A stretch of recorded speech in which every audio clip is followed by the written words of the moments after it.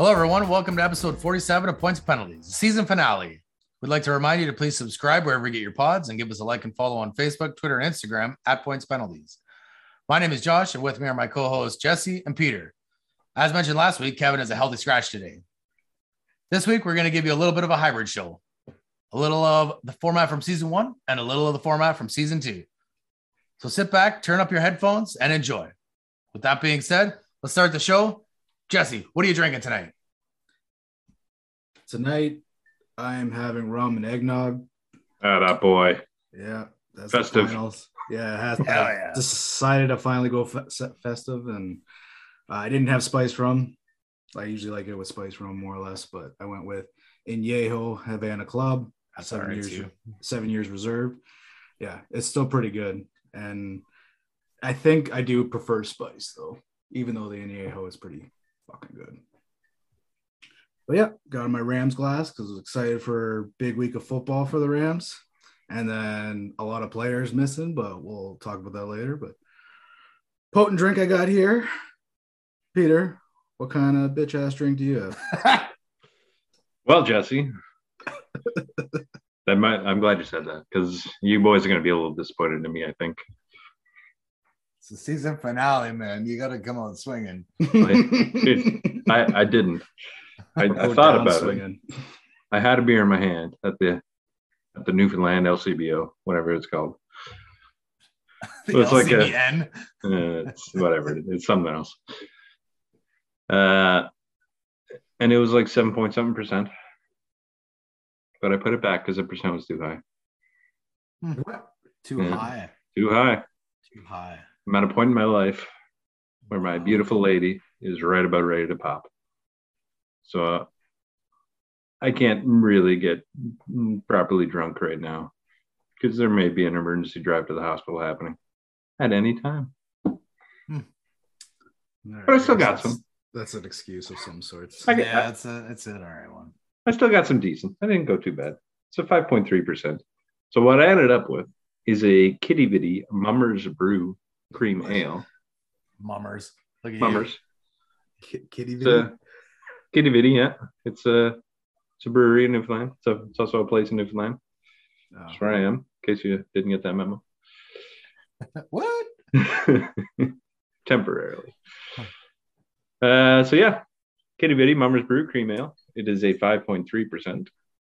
And apparently it's the official brew of the Mummers Festival. Yeah, so far, decent. What's the Mummers Festival? I was going to ask the same thing. I assume it's a festival where people dress up as mummers, which for our listeners who don't know, you should Google it because it's going to be hard to explain. But you basically throw on blankets and bras and stuff over top of your clothes, and you make yourself look extremely goofy. And you get what's called an ugly stick, which is, I think, basically... With it? Isn't that what you hit on the way down from the tree? Hit it a couple times on the way? Yeah, no. Totally different. It's a broomstick, I think, with a shoe on the bottom. And it gets a bunch of bells and shit on it. And then you play it like a musical instrument. We need a Newfie's guide for all these festivals and what this means. Yeah. I'm not the right one for that. But I'm doing the best I can, boys. So, yeah. Mummers Brew Cream Ale. Pretty good so far. Josh, what are you drinking? Well, I'm staying a little bit more close to home with brewery out of Barrie. I got some Flying Monkeys. It's called Killer Cupcake Panda. It is a double IPA. It's pretty tasty. And beats your, what did you have? 5 and 5.3? 5.3, yeah. 5.3. I got 8.3, bud. So, you got the bitch beer. Yeah. Fine for that. It's okay. But yeah, this one's got pandas all over the can, because it's got some sort of like panda. Yeah. It's got some sort of fucking panda hops or something. Exotic pandan leaves, which panda, I don't fucking know. It's good. I like it. It's good. What else that I don't know all about, but Jess, I think you do. Something big in the NFL. What's up first off? All right. So we'll talk about what happened around midnight Thursday morning, Urban Meyer was let go by the Jags. Following a 2-11 start, and the season was mirrored by controversy and negative headlines constantly on the field and off the field. So, Peter, congratulations. As of right now, you are right on what we call a so-called hot take. As I sent before in our chat, most college coaches first time don't do too hot. So it's a lukewarm take. But we'll call it a hot take. But you all still thought he was in great shape with Trevor Lawrence. Yeah, 100%. But as I go through here, you'll see like how goofy this guy is, and, which we've talked about already a bunch of times. Like he's a bit of a clown, and being let go, he was one of the most successful coaches in college history, who lost more NFL games in the first 4 weeks with the Jags, which was 4, than he had in any single college season since 2007. Also admitted that processing losing football games is a challenge he has yet to work through. So this is a guy that's thinks very highly of himself. There was a bunch of stuff that he said that he didn't respect a lot of people if they weren't winners, because he considered himself a winner and everyone else in the locker room's loser. That's how he ended up losing it, a lot of the locker room. And yeah, controversy with the racist O-line coach that he had to let go back in the off season at some point. I think his name was Chris Doyle. And continuing on, he had benched James Robinson, who was one of their star players, had a decent day today, but lost against Houston Texans, who's not a good team either. So obviously Urban wasn't the one attacking this team. This team doesn't have a whole lot of talent. Now, another thing here that happened was Jags kicker, Josh Lambo, alleged Meyer kicked him while Lambo was stretching during a preseason practice. Kicked the kicker? He kicked the kicker. And he went around saying he can kick whoever he wants, according to Josh Lambo. So I don't know what is the truth here, what isn't, but there's a lot of players saying differently what he said and then what he has done. And with that intent, the Jags have fired him with just cause, and they're saying they are not intending to pay him for the remaining 4 years of his contract. The organization said that Jaguars' reasons for withholding the remaining guarantees are tied to not one specific incident, but rather a culmination of instances that Jacksonville officials believe justified in firing. And we already know there's a bunch of articles out there and rumors, and I don't know, like we saw the video of him in Ohio too. So yeah, there's definitely a case for the Jags here for sure. You know, he hasn't been a saint, that's for fucking sure. Yeah, well, I'm sure this will get settled elsewhere. I'm sure they're gonna have to pay him somewhat of that $4 million, but that's because Urban can afford lawyers, and it'll just get settled, I'm sure, later. I don't know, man. Seems like there's a lot of cause there. Yeah, but Urban has a lot of money too, so he's got decent lawyers, so they'll get some, but he will definitely won't get the full 4-year contract. So how do we feel about your hot take being temporarily correct, Pete?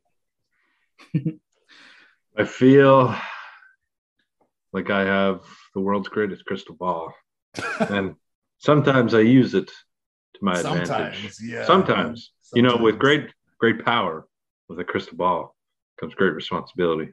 Spider-Man told me that, or his uncle, or some shit. Feeling good about that one. That's good.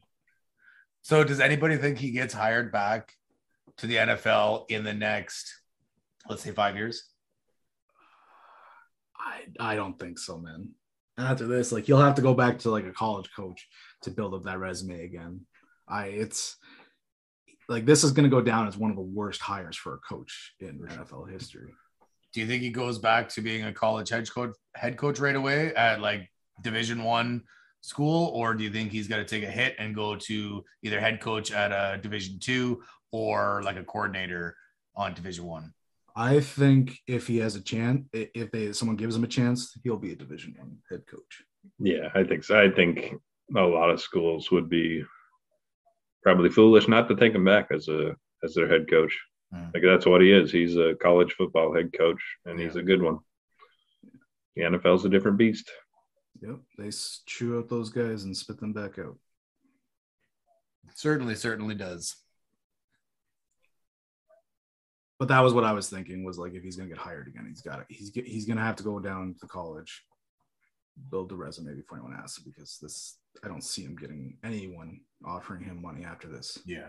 Because it's not like he was being a goof and they were playing great on the field and he was winning, but he was being a goof off the field with his lap dances and such and kicking people.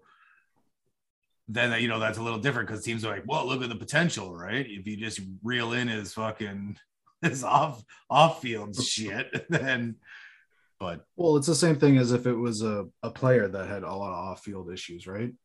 Right. But what I'm saying is that he didn't do great on the field, right? His teams didn't do great in the NFL, so it's like, well, fuck him. Yeah, and that's what I mean. It would be good to hear Kev's take on this, because I'm sure you've been like, I don't want that cancer in my yeah, room and everything like that, for sure.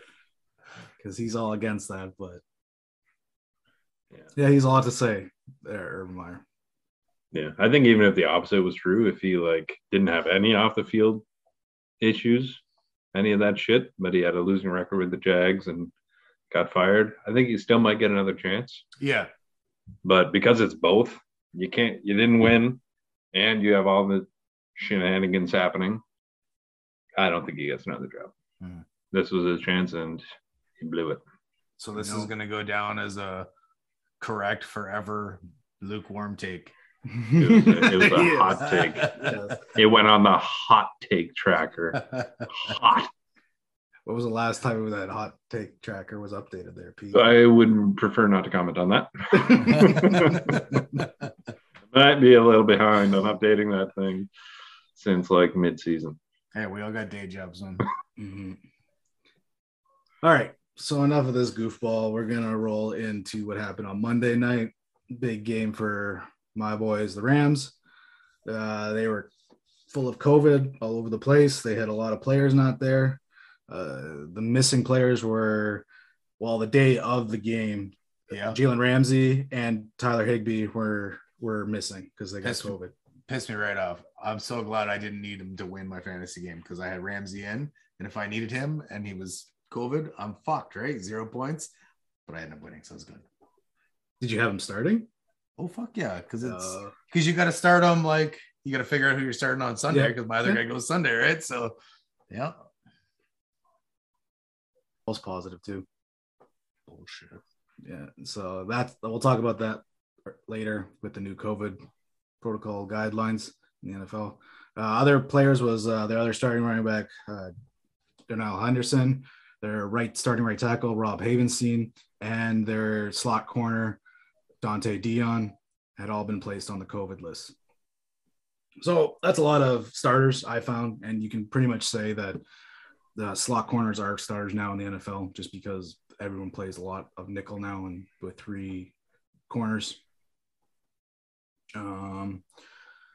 But the Rams ended up winning, and if you watch this game, I thought they pretty much dominated this game. They were very, very good, minus stupid hands team was garbage. Yep. They allowed an onside kick. So they ended up winning 30-23. I didn't think it was that close. And Stafford definitely put his MVP bid in there with 287 yards and 3 TDs with no picks. Very efficient, very good. I think that has a lot to do with McVay's finally running the ball again. But he's doing with Michelle, who I said at the beginning of the year was a great trade, and it's turning out to be awesome. Another big thing in this game was Mr. Andrew Whitworth, who made NFL history, becoming the first player to start the game at left tackle at the age 40. Wow. Fuck, Kev could do that, man. The knees, though. Kev could do, yeah. The As knees. long as we get him a fucking couple braces, he could do that for Just sure. shoot his knees up with a bunch of steroids before the game. And he would tell you, fucking right, I could. Well, Andrew Withers is like a different man. He's a mountain of a man, big guy, and he actually is playing still one of the better left tackles in the game right now at age 40. But yeah, his knees are getting worn. The wear and tear is rough on him, but he says he loves when they run block, so that's good to hear. Mm-hmm. For sure, I like that. So we're going to talk about someone else who had a pretty dominant game, and it's Cooper Kupp again. He is going for the Triple Crown, the wide receiver version. So he had 13 catches and 123 yards and the 8th 100-yard game this season for the NFL's leading receiver. He is just dominating in this league right now. And that statistical success of Kupp saw him top 90 receiving yards for the 9th consecutive game, tying him with Hall of Famer Michael Irvin, who did that in 1995, and Odell Beckham, who is on their team now, in 2014, for the longest such streak in the last 70 seasons, as per NFL research. So this is huge. So does he have a chance to single-handedly own that record next game? Yep. Yeah, Tuesday, which was the game was moved to Tuesday. Yeah, he has a chance to own it by himself in 2 days. I bet he blows it. I don't know. He's owned the Seahawks, so I don't see it happening. And I think Stafford's going to go for that. He's going to force feed him. So the thing in this game too against the Cardinals, they triple teamed him a bunch. Like he was getting a lot of catches like within like 10 yards of the line, and then they started running the ball down their throat. The Cards decided to completely stop the run by stacking the box, but that left Kupp wide open, and he went over the top and did his damage. Sounds like they could use a little more balance instead of, let's all go over here. Now they're running. Let's all go over here. Yeah, well, that's what I've been asking McVay to do all season. Toddler fucking soccer, right? Yeah, It's falling, or hockey. Or hockey, yeah. This is crazy. Like, I mean, obviously baseball, we know how hard it is to get this Triple Crown, and by the looks of things here, it's just as difficult to do it as a wide receiver version. And like he's already destroyed the receptions. Yeah. And he's got 3 games to go. Well, 4, because he's got right 4 plus that this week is yeah. So yes, he leads the NFL in 113 receptions, and then the receiving yards is 1,489 receiving yards and 12 receiving touchdowns. And as he zeroes in on the first Triple Crown since Steve Smith did it in 2005 with the Carolina Panthers. And do we know what the single season just receiving yards record is? Calvin Johnson did that, and it was I can't remember it right now.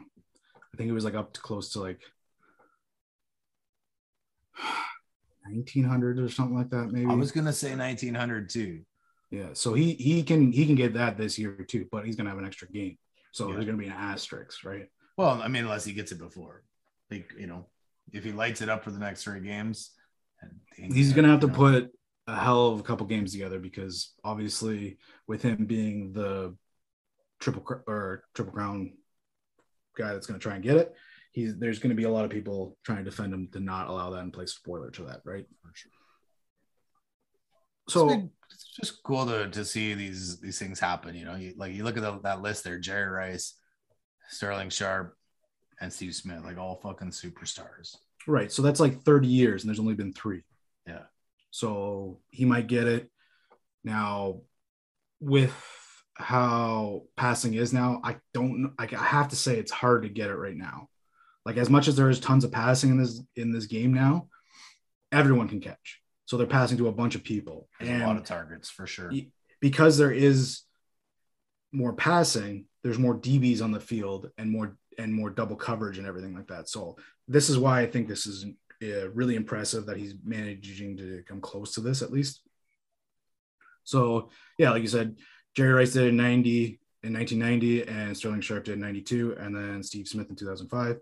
And Rice did it with 100 receptions. So like you said, he's already over that. 1,500 yards or 1,502 yards and 3 TDs.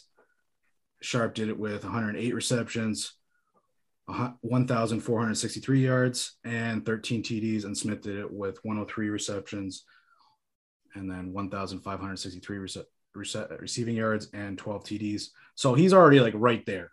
And this is all week 14 stats. And they played in 16 games. So this is their final after 16 games. No, it's impressive for sure. I don't like to say it because he's a Ram, but it's impressive. I know. We all throw shit. I do it with friggin' hockey. Gotta respect. So, despite him being a Ram and wanted to talk shit about him, is he the best receiver in the game right now? Statistically, yes. I still like Devontae Adams, but I think he has a little bit more speed than Kupp, but Kupp can get a lot of yak yards. He's actually pretty hard to tackle. He's done really well at running after the catch. The height is a big thing too, right? Like Kupp isn't a big guy. So, you know, he's still like, he's not, you're right. He's not like Calvin Johnson or even Devontae Adams, but he's still really big. And he gets most of his separation via route running. He's really, really good at that. And he absolutely is. I remember picking him up off a waiver wire a couple years ago, and he was fucking awesome with shitty Jared Goff. You know, and like now I'm like, fuck, can you imagine if you drafted this motherfucker? Because he wouldn't have been drafted super high this year. Like, would have been good, like a higher pick, but not super high. And you'd be fucking lighting it up. Damn. Yeah, the thing is all the fantasy experts were saying to go for Woods. Yeah, because he was more of the possession receiver that Stafford likes. But no, it was Kupp. Yeah. 2 girls, 1 cup. Mm-hmm. Well, so Homer glasses on or not, do you think he gets the Triple Crown, or does he miss out on it? He's leading the league in targets too, so I think he gets it. I think McVay will scheme his way because McVay likes this crap. So does Stafford, and he's just got a good repertoire with him. So I think they get it. But I think the problem that I think they're gonna have trouble with is because he's demolishing it in receiving yards is the touchdowns, the receiving touchdowns, scheming him open in the red zone. Right. Because right now he's literally 1 catch away, 120-yard catch away from taking the lead all time if he finishes number 1 everything right now. But like you said, the touchdown, who is it, Mike Evans? I think is the other guy that's right up there fighting for the league lead in touchdowns. So it'll be, like you said, I think that's going to be the one. That's going to be the one that's going to potentially, if there's one item that hurts him, it's going to be the touchdowns. I was going to say the exact same thing. That's, if there's one place he might lose this, it's touchdowns. Good take. Anyways, so Kupp's going to get the Triple Crown. I'm going to be super ecstatic, and hopefully that's onward to a Super Bowl this year as well. And then Stafford gets MVP, and all my dreams come true. If Stafford wins MVP and they win the championship, do you buy a Stafford jersey? Yes. Nice. It's got to be a Lions one, though, right? No. Not a chance. I know what I'm getting, Jesse, for Christmas. I mean, that was one of the issues with golf when I was thinking of getting his jersey. I'm like, I just don't think he's there. So I went with AD. And that was 3 years ago. So, yeah, it was definitely a smart move. Smart move. Yeah. I let Jesse borrow my crystal ball that day. And I can see talent too. All right. COVID games, ones that have been postponed. The Browns game versus the Raiders is expected to be pushed to is on Monday now, and the Rams game in Seattle is on Tuesday with the Eagles in Washington. So this was after the past 5 days. So this was on Friday. There 151 NFL players got caught with being tested for COVID, which was 6% of the league. And the league says most of it was asymptomatic. You said they get caught later. Hi, you cheater! You got COVID. No field for you. No practice. Yeah, there's a huge outbreak, probably to do with the Omicron, and there's a lot of false positives I've heard going around. And with that being said, they decided to change some of the protocols. So the league's previous COVID-19 protocols were vaccinated players and staff needed to produce 2 negative tests separate by 24 hours and be symptom-free to return earlier than the 10-day quarantine period. And then on Thursday, the NFL announced that vaccinated players and staff who are asymptomatic for at least 24 hours can return as soon as the day after their initial positive test from one of the league's 3 options outlined in the memo. So the memo was you can get the PCR tests and either get negative, and so there's no 24-hour waiting time during that, or they could do the PCR with the Meza test. And that's again within 24 hours. And as long as you are asymptomatic, you will be fine. So instead of waiting 24 hours, you get 2 tests within those 24 hours. And if you're both come out negative, you are G to G. What in the fuck is a Meza test? I think that's the rapid test. Yeah, I think. okay. I have no idea, but I think. Because obviously the PCR ones aren't. They're the ones that shove right up there. They're the tick of your brain ones, yeah. Yeah, those ones suck. But there's more COVID news for the rest of the sports. So, but that was just the main thing. There's a lot of people complaining on Twitter and every social media across the board that people should forfeit games. But the forfeit games are only for people teams being at the threshold of that vaccination percentage of 75%. They would have to forfeit. That is not the case. So they figured out they would postpone the games. And I heard that a few Seattle players got COVID and they will not be able to, unlikely. They still might be able to play for Tuesday. And now they're saying that they got to postpone that because the Rams got postponed. But it's the Seahawks. They don't have a chance, right? You never know. Yeah, no, that's just me talking shit. They definitely have a chance. They mathematically have a chance. Kev would say any given Sunday. It's true, but it's Tuesday when they're playing. Fair enough. Fair enough. All right. So our locks. So this new thing where the lower guys are going head to head against us definitely makes this way more interesting. And it's the only way we even have a chance to come close to winning. I don't even think we can win. We can come close to Pete. Yeah, or you can change whatever happens to me because you can still grab second. Right. Yeah. So I picked the Chiefs and automatically Kev went with the Chargers. This was a great freaking game. Yeah, it was awesome. Thursday night, a lot of 4th down plays, and a lot of them did not work. It was awesome. It was good. And it goes against all those analytics that say that you got to go for it on 4th down, everything like that. But they were pretty much true to the word. Both teams did this, and it was a blast to watch. I love seeing 4th down stuff. I don't know why. I really do. It's all or nothing, man. Yeah. So Kelsey pardon? I said it's all the drama. Yeah. You love the drama. Well, I like defense too here and there, and that's where I want defense to show up, right? Because this is good as a turnover. Like you obviously like to see defensive turnovers, and that's the exact same thing. And the big stuffs that happen are awesome to watch. Yep.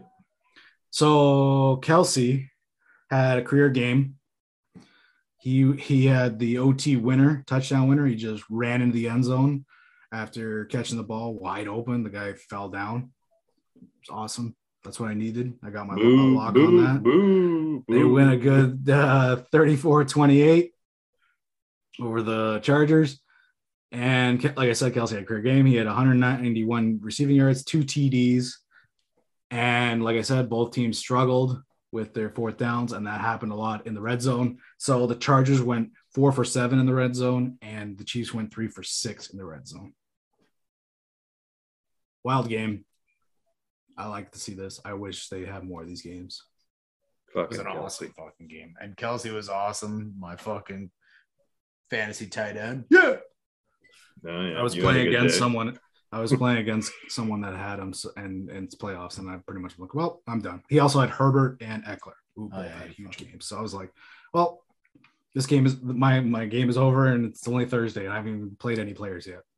So how did you feel when Kelsey basically solidified your lock victory, but also crushed your fantasy hopes all at the same time? He had crushed it before that with what happened with Herbert and everything like that. So I was just hoping for the win.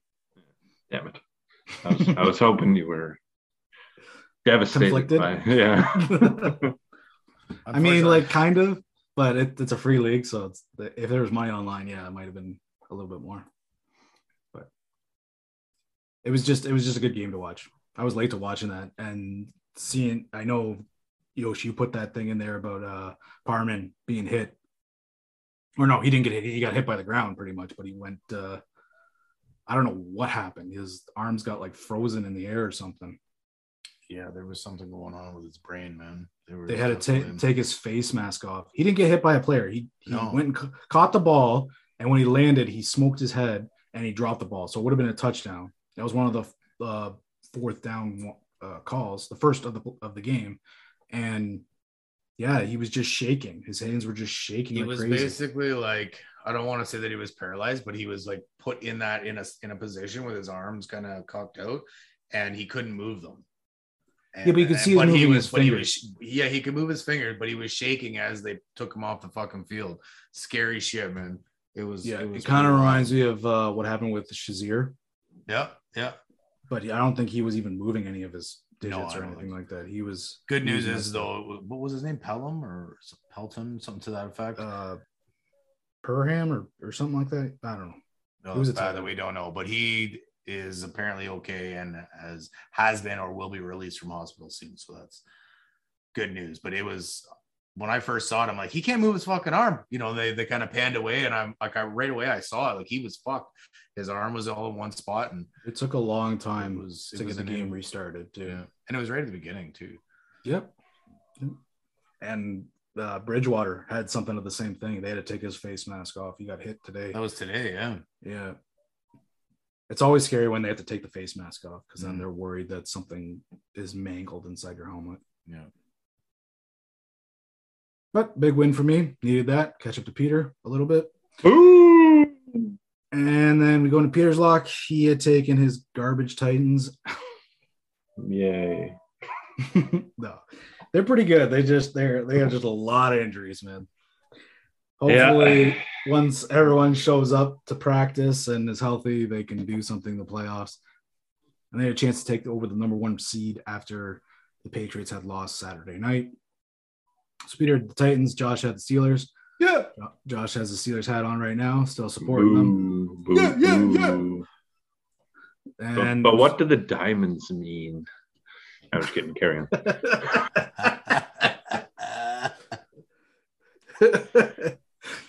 I honestly don't even remember what he said.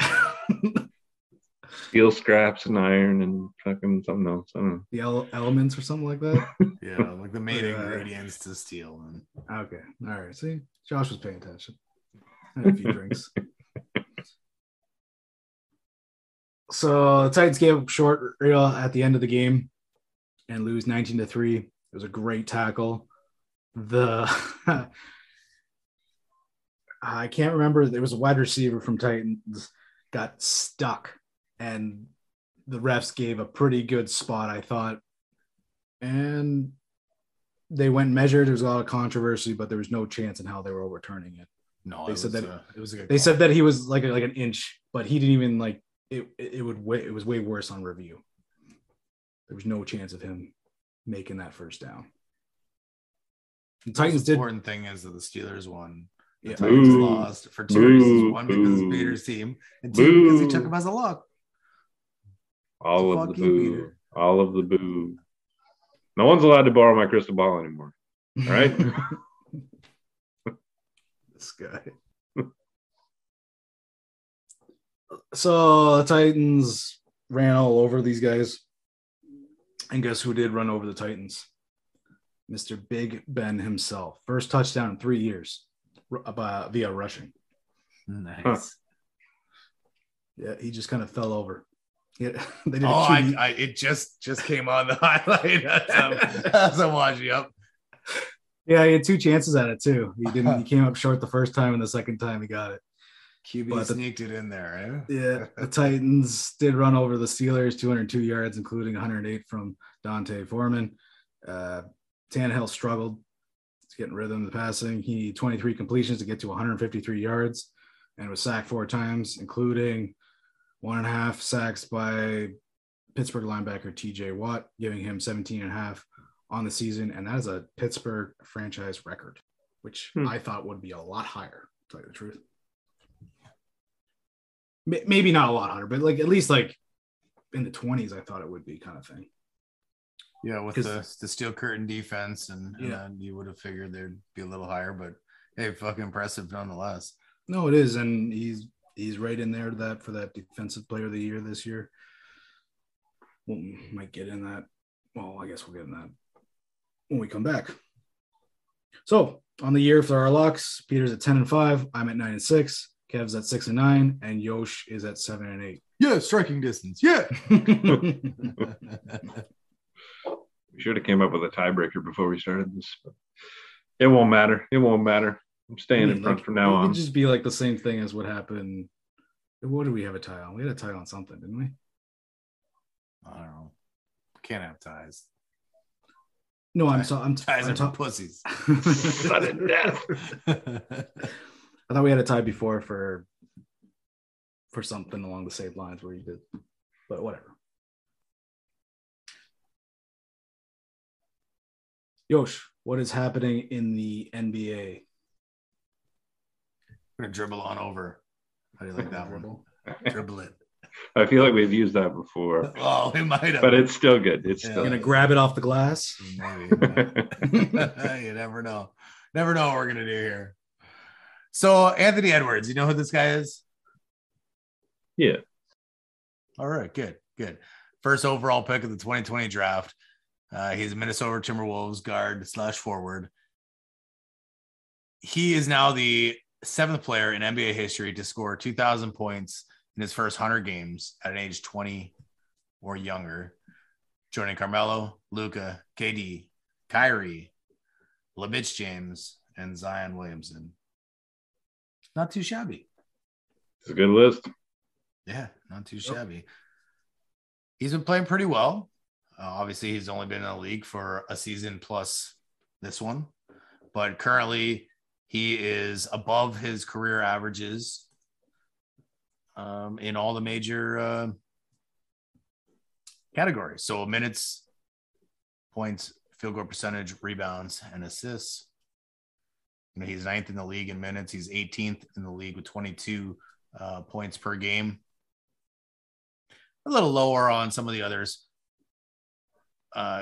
compared to the rest of these superstars, the KDs, the Stephs, and whatnot. But Anthony Edwards is super cocky. I don't know if you guys have seen any of his press conferences, any of his, just anything, anytime he's talking or tweeting. I remember seeing a press conference where one player was saying, Anthony Edwards thinks he's the best at everything. He's the best basketball player. He's the best soccer player. He's the best football player. And then Anthony Edwards comes back and says, I'm the best at anything that ends in player. So this guy has got some confidence. He is a cocky motherfucker. I love it. It is fun. It is, it's great to see the confidence. He's young, like I said, young player. He was drafted in 2020 and was the number 1 overall. But my question to you guys is, do you think he's as good as he thinks he is. No, man. Yeah. But I think I mean, you can see with the class he's in with players scoring 2,000 points at age 20 or younger, with Melo, Luka, KD, Kyrie, Levic, and Zion. Like he's in good company. Yeah. And he's only 20 years old. He's looking like the real deal. He's not there yet. But I mean, I think he'll get there. I think he'll be one of the faces of this league for the next, I don't know, 10 years. Mm-hmm. And is he as good as you think he is? No, because he thinks he's fucking numero uno. Sounds like. Yeah, he definitely thinks he is, for sure. And he's not. I mean, that's good though. Like that's good to have that confidence, but we know that he's not. Yeah. Sure. Everybody else knows. Everyone knows that he's not. Maybe his dad. Maybe his dad's like a fucking what's the ball guy? LeVar. LeVar Ball. LeVar Ball. Sure. But yeah, he looks like he's on the right track to be a fucking superstar in this league. I mean, yeah, he looks like he's pretty good. Yeah, Cocky's always good here and there, but the team itself is not even at 500 yet, so he's got a long way to go. He's in good company, like Peter said, but yeah, I don't think he's as good as he thinks he is. Yeah, for sure. He's way too young. Yeah, and he is, like you said, he is good, and he's going to be, he's an up and comer type thing. He's on a shit team. He's got Karl-Anthony Towns, and that's a boot it. There is not much else there to help out the Timberwolves. So, that's his minutes are 9th in the league at 35.9 on average, and that makes sense to a team that doesn't have many other guys.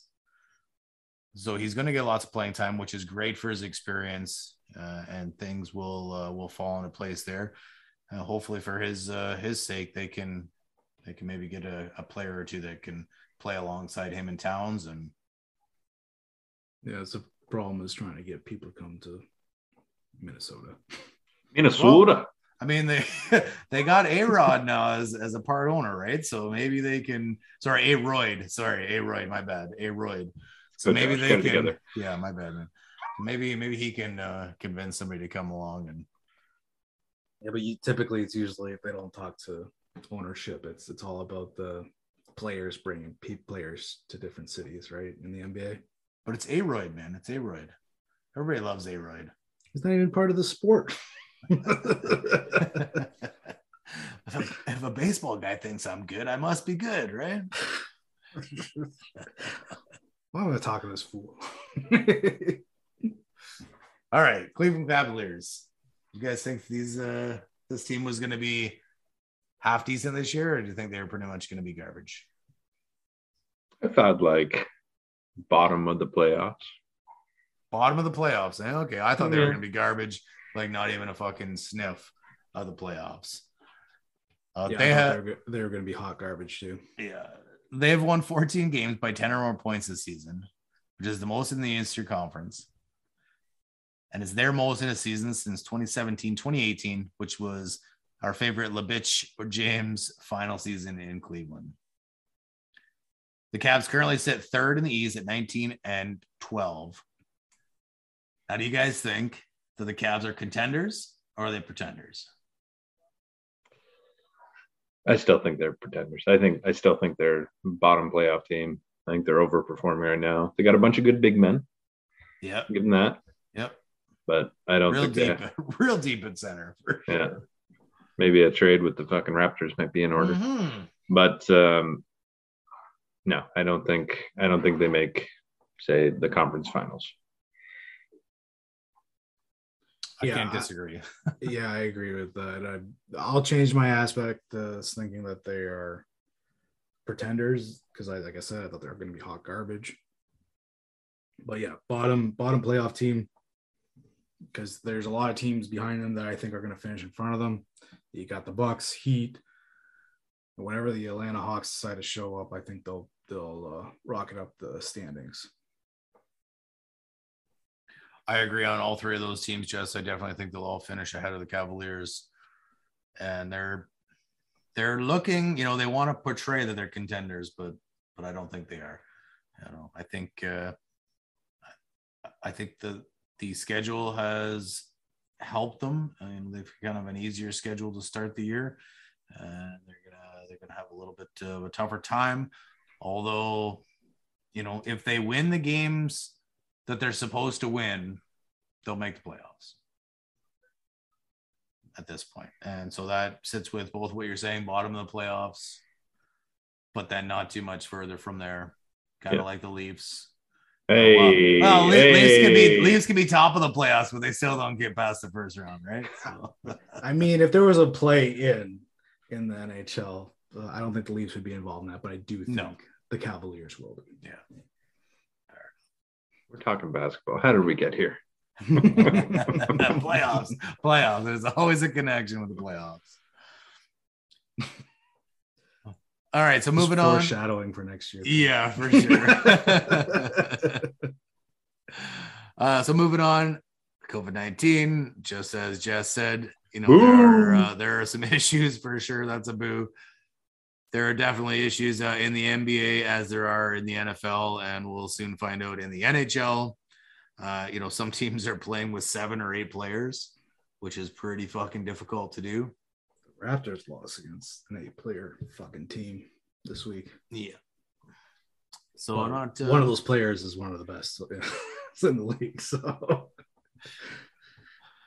but that's tough for teams. You're used to having 12 guys on the bench, well, including your starters, of course. But and you go down to 8, you go down to 7. That's it's not too many rotational guys, and other guys are expected to play different positions and do a little bit more outside what they normally do, and that's tough on a team. Yeah, that's why we got a W against the Warriors. Well, we got Steph. Steph didn't travel for rest, is what they said. Draymond was an injury. They said that's why he didn't travel. I didn't hear why they say Wiggins, or I think Wiggins traveled but didn't play in Toronto, and he's a Toronto kid, so that was kind of crazy and probably unfortunate for him. He probably would love to play in Toronto, but yes, we got a big win against the Warriors. Because there's no way we were gonna get it without that. Yeah, without those guys messing. Hey, they don't ask how; they ask how many. That's right. That's right. So, as Jess had mentioned in the NFL, just in the NBA, and again, as we're going to mention a little later about the NHL, the leagues are postponing games. We saw this last week when the league postponed the Raptors Bulls game on a Thursday, and obviously it has multiplied, and more games are being postponed because of COVID and Omicron. And that fucking sucks. Yeah.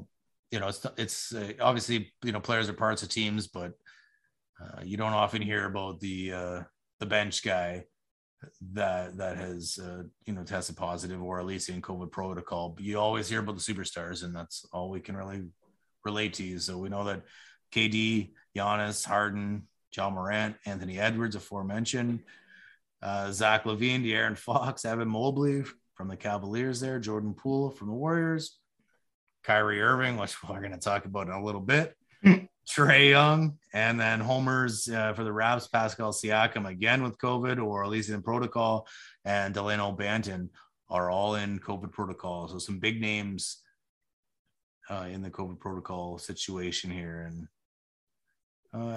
it sucks. It sucks because these games you're expecting to see a game that is going to be top end guys playing, Giannis versus KD type thing. And one or both are sitting at home because they can't play. And that it doesn't, I mean, it is what it is, but it sucks. It's not good for sports, basketball, football, hockey, and baseball will be the same boat if they're playing too. So the only one that seems to be okay is I haven't heard much about UFC getting postponed because there's probably no rules against COVID in the UFC. Well, and there's no big teams. There's no big teams either, right? For sure. So. Didn't they have like Fight Island or something like that? So, don't want to go too much in on COVID because it's we're going to be repeating it a bunch, and everybody knows, hey, it's one of these things that's happening, and hopefully they are just postponing games. That's the big thing. As long as they're postponing and not canceling, then we're still in good shape. We'll still get the seasons in, albeit maybe delayed, but we'll get them in and go from there. Or do it with some G League guys. Well, that's the other thing too, right? If you got to do that, then you got to do that, and hopefully you got some halfties in G League guys.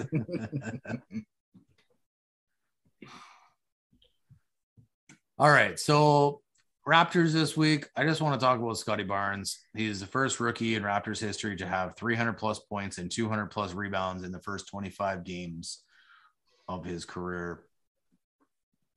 And so I just want to know, what are your thoughts on your boy Scotty through the first 1/3 ish of the season? Is he living up to your expectations? Is he past your expectations, below? And where do you think he goes from here? Definitely past expectations. Yeah, he's exceeding my expectations for sure.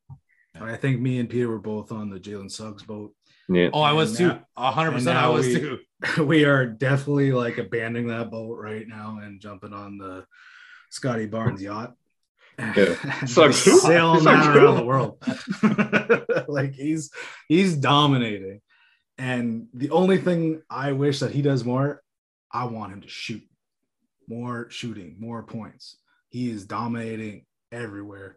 And he's starting to shoot threes now. And I just want him to continue putting up field goals. That's my biggest thing with him. Because he's starting to block now. His steals are here and there. But the other night, I can't remember which night I texted you guys, but yeah, I was like, he has 5 fucking blocks. Yeah. Like he's supposed to be a defensive presence, but I haven't really seen that from him. And like 5 blocks is like rookie of the year worthy. Oh, he's right in that conversation. Like Absolutely. He can gain some ground with Evan Mobley out right now, right? Yeah, for sure. I've been loving Scotty Barnes. He's good at both ends of the floor. Like you said, he's starting to get up and making some more blocks, and you can see the confidence growing in him every game. And he's making good shots. He's making good reads. I've been loving watching him. It's been fresh. It's been nice to see. There's typically when you watch Raptor basketball, it's like, hey, we got these guys for this season. Okay, we got this guy for this season. You get a couple, for a couple of years, but it just seems like every time we get this guy who kind of can maybe transform this franchise, and not even necessarily from a young standpoint, just in general with his talent, it seems that he either doesn't work out or we move on from him. And you can really see that Scotty Barnes, I don't know, he's could be might be a Raptor for life. I don't know, man. I don't know. He's looking fucking good right now. Keep it up, man. Yeah. I mean, hopefully that definitely used to be a thing that the Raptors always had to deal with. I hope now that after the championship win and the culture that Masai has implanted in this team, hopefully that's not the case anymore where superstars don't want to play here. Mm-hmm. I mean, we'll see when he gets a chance to bounce, if he does or not. But hopefully he doesn't, because he's looking really good. And there seems to be a bit of a young core with this team that's there to build around. Yeah, for sure. And they're all looking pretty good. None of them are that old. And, who would have thought you'd get some of your most leadership out of a non-drafted Freddie VanVleet? He's been great in all aspects. Yeah, he's been playing a lot of minutes though. Yeah, I think he's number 1 in the league in minutes. Look at him. Yeah, I mean that's good and bad, right? Like it's a lot of wear and tear. Yeah, and a lot of wear and tear is what I'm looking at. If they were to somehow sneak into the bottom part of that playoff or play in, and he's played that many minutes, if something were to happen here or go further on than expected. Can he last that long? My bet is probably. Yeah, I mean, they always do. I don't think we're gonna need to worry about that anyway this year, unless they make some serious moves and make something happen here. I think this year is the year to grow. Maybe next year. Maybe next year you try and go for it. I don't think this is the year for that. So you don't worry. You play him whatever you need to play him. Try and win some games. Try and build up your young guys, and see if you can build around the young people, the young core. You still think we need a center? Is that Yep. That's the only main 100%. thing, eh? Yeah. And it would be nice to have like a full team that's healthy too. Well, yeah. But, I mean, with COVID and Now you're asking everything too else, much. Yeah, that's a little much. Just come on. A center, Be is not reasonable. asking that much, but being healthy Yeah. just for what the team we have. It just puts it over the edge, man. Okay, calm, got it. just calm your tits. Okay? Just trying to understand this logic here. Well, guys, that's pretty much all I got for basketball this week, but we're going to talk about it in just a couple seconds here.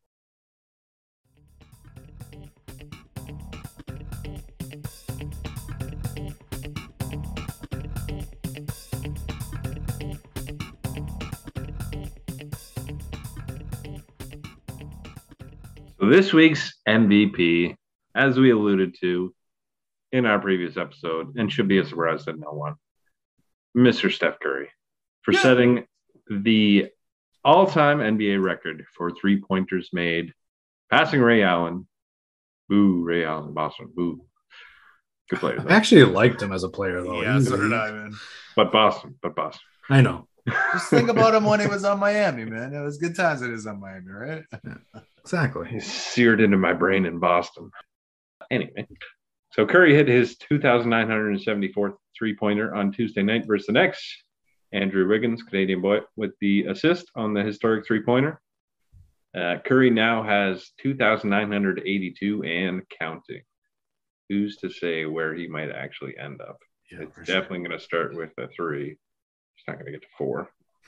You think of That's- 4? No, I'd say he Oh. won't make a 4. No, No way. that's crazy.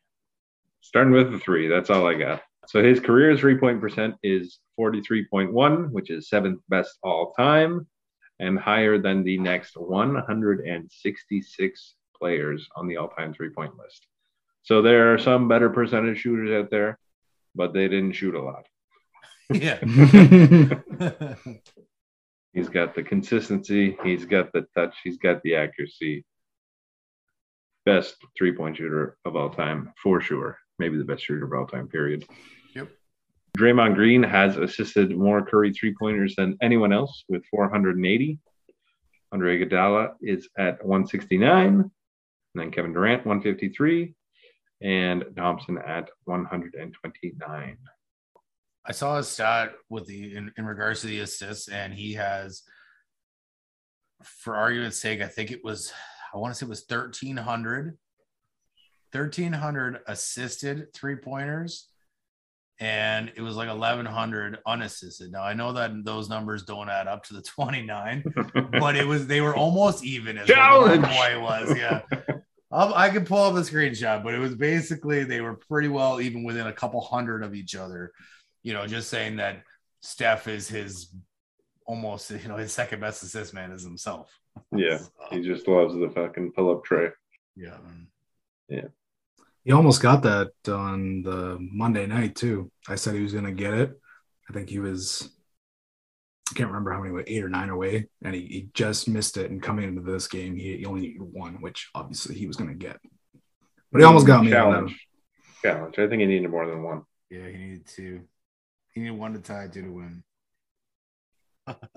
That's what I remember. Okay. I was thinking like, okay, fair enough. It's still setting the record at that too, right? This on the second one, it set the record. Yeah, The second one that but you're still, you're still up there with the record. But that's what I was going with. All right, whatever, fine. I did the dumb challenge then, I guess. I'm confused. Okay, so I got the assist thing. I I was just dumb. You should have challenged me. It was 1,843. No, for the assist. So he's had 1,843 assisted three-pointers and 1,134 unassisted three-pointers. So they're pretty close. It's still it's definitely more assisted, but it's still close. Yeah, for sure. It's a lot. He's pretty awesome. My choice for MVP. They gonna win the championship this year, boys. Telling you. I mean, as long as COVID doesn't get in the way. Yeah. Well, they got Klay Thompson and James Wiseman coming back early January. That's big, man. That's big. I'm sticking to my hot take. Once Klay comes back, the team's going to do worse. No, man. Not a chance. Because sports. It's the way things work, maybe. Yeah. Kind of, sort of. No particular Sometimes. reason at all. Just because that's the way it's going to be. Crystal ball towing so. So he's got a few years left in his career. Curry does. 3 to 5 years or so. Who knows? Once he's said and done, and he's got a number that starts with a 3 for all time three-pointers made, will that record ever be touched, do you think? I mean, there's a lot of shooters out there now. Yeah, there definitely is. And the game is trending that way. Yeah. Yeah. So it's hard to say, maybe not never, but I think this will be untouchable for a long time. I think this is a combination of great shooting and longevity throughout the game. And to get that combination is going to be tough for the next guy. But one day, I think it'll stand for, I don't know, 25 years. But it's a pretty higher end on length record to see go down. Yeah, I definitely don't think it's going to last forever. But there's probably some kids out there today that are seeing the way Curry plays, and they're modeling their game after that. Mm-hmm. And they're, for whatever reason, going to be that little bit more athletic or that little bit better of a shooter than even Curry. And Curry is the best. But once you change the game, people want to replicate that. I think you're probably right. In probably the next generation, the kids that are watching now, somebody will probably come along and beat that record, but it'll stick around for a long time. And I still think Harden ends up in second, passing Allen. Would have been number 1. Sucks to be you. Sucks to live at the same time as Steph Curry. Unless you're just on the sidelines watching that, it's fucking great. Yeah. So, the best 3-point shooter of all time so far, Steph Curry. Cheers to you, our MVP. Cheers, Steph. A little Canadian connection on the final MVP. Cheers. Cheers. Jesse can't really crack anything. He's fucking drinking creamy eggnog. It's a meal in itself. I didn't eat dinner, so I'm feeling great. There you go. That's plan. That's good planning. Mm-hmm. Smart. Well, why don't we skate on into the NHL? Well, I like what you did there. Ooh. So, like we talked about in the NBA and in the NFL, COVID is front and center. So, COVID cases have forced the NHL to shut down the Flames, the Avalanche, the Red Wings, and the Panthers through Christmas so far. And also earlier today, just before we got on the show, the NHL and NHLPA released a statement that they have agreed to postpone all cross-border games at least until the Christmas break. So any games where a United States team is coming to Canada or vice versa have all been postponed till at least Christmas. And the break is not huge over Christmas. I think they get like a week off or something. And I guess they'll reevaluate the situation at that point. So there have been a shit ton of games postponed otherwise, just because of high COVID cases. A lot to do with these teams. The Leafs had a couple games postponed. Cases are high right now going through the league, and it's wreaking havoc a little bit. Which leads me to ask, do you think that putting the season on pause overall at this point would be the right thing to do? Or do you agree with the approach they're taking of sort of tackling this sort of case by case, team by team, situation by situation? A player had said this, right? They wanted to postpone the whole thing until after Christmas type thing. Is that kind of what started this conversation point? Yeah. The name escapes me. Hang on. Uno momento. I mean, no, I think case by case is the way you have to go. You can't, if you constantly are shutting things down, nothing will get finished in terms of sports. from, I mean, obviously a real life economical standpoint. If you keep shutting things down, the economics will fail at some point. So no, I think they need to do case by case, shut down a team here or there, postpone games. There's always a chance to play it later. Maybe at that point, at the kind of the end of the season, for whatever reason you still can't play those games, then maybe the team that was more COVID friendly, and didn't test as many positive would win a game. Maybe you end up getting forfeits at the end, but I don't think it would ever come to that. I think if they're going to just postpone, they will play them, and that's the way you got to do it. I don't think pausing the whole thing is going to be good for anybody from any other standpoint. You got to keep the economics rolling. Yeah, I mean, like you mentioned the economics, but I don't know if that is that significant of an impact, because like we're talking about a pause that would. I think it does. Why wouldn't it? You're losing money. It's a pause, so you're gonna every game that you're gonna play even if you pause it or not. Right, but you got to reschedule, and that costs money, right? You got it rented out for a specific event that's happening. Then you got to reschedule it, find new time. That all costs money. I don't think that costs a significant amount of money. There is cost there for sure. I think with all the costs that people have planned to work and then not work and stuff like that, it can cause a bit of issue with labor. Plus renting out whatever if it's renting out there or not. Mm-hmm. I mean, the vast majority, if not all the teams are, probably not all of them, but the vast majority of teams are primary. Yeah, they're the primary tenant in the building. So whether they own it or not, they have sort of free reign over when they want to use it, as long as there isn't a fucking Justin Bieber concert that night. Yeah, but he's paying rent. Exactly. But you're not going to ask him to move. Exactly. That's what I'm saying. But you just schedule around that. Anyway, I'm sort of playing devil's advocate here. I agree that it's not, I don't think it calls for the season to be put on pause yet, especially with all the players being vaccinated, except for one, which, by the way, quick sidebar. So a hilarious chirp. Tyler Bertuzzi was on the ice. I forget who the other guy was chirping him, but his chirp was just, go get vaccinated, man. Go get fucking vaccinated. That's the chirp now to Tyler Bertuzzi. You can say whatever shit he wants. You're gonna give me COVID. Get away. Go get vaccinated. But yeah, so I agree with you guys that I think the approach they're taking is probably the right one, at least for now. While Omicron seems to wreak its havoc across this league and all the others and all the rest of our lives somewhat. Mm-hmm. Taking it case by case and hoping for the best, because they'll be able to reschedule these games. It's just a matter of if it means extending the end of the season. Oh, well. So, yeah, I agree. Pausing is probably not the best right now, but I can certainly see why it would be on the table with the cases the way they are. You can just pause for a week or two, let everyone get fully asymptomatic and negative, and then carry on. But who's to say that they won't just go catch it while it's on pause anyway? Well, and that's a disadvantage to the teams that are healthy too, right?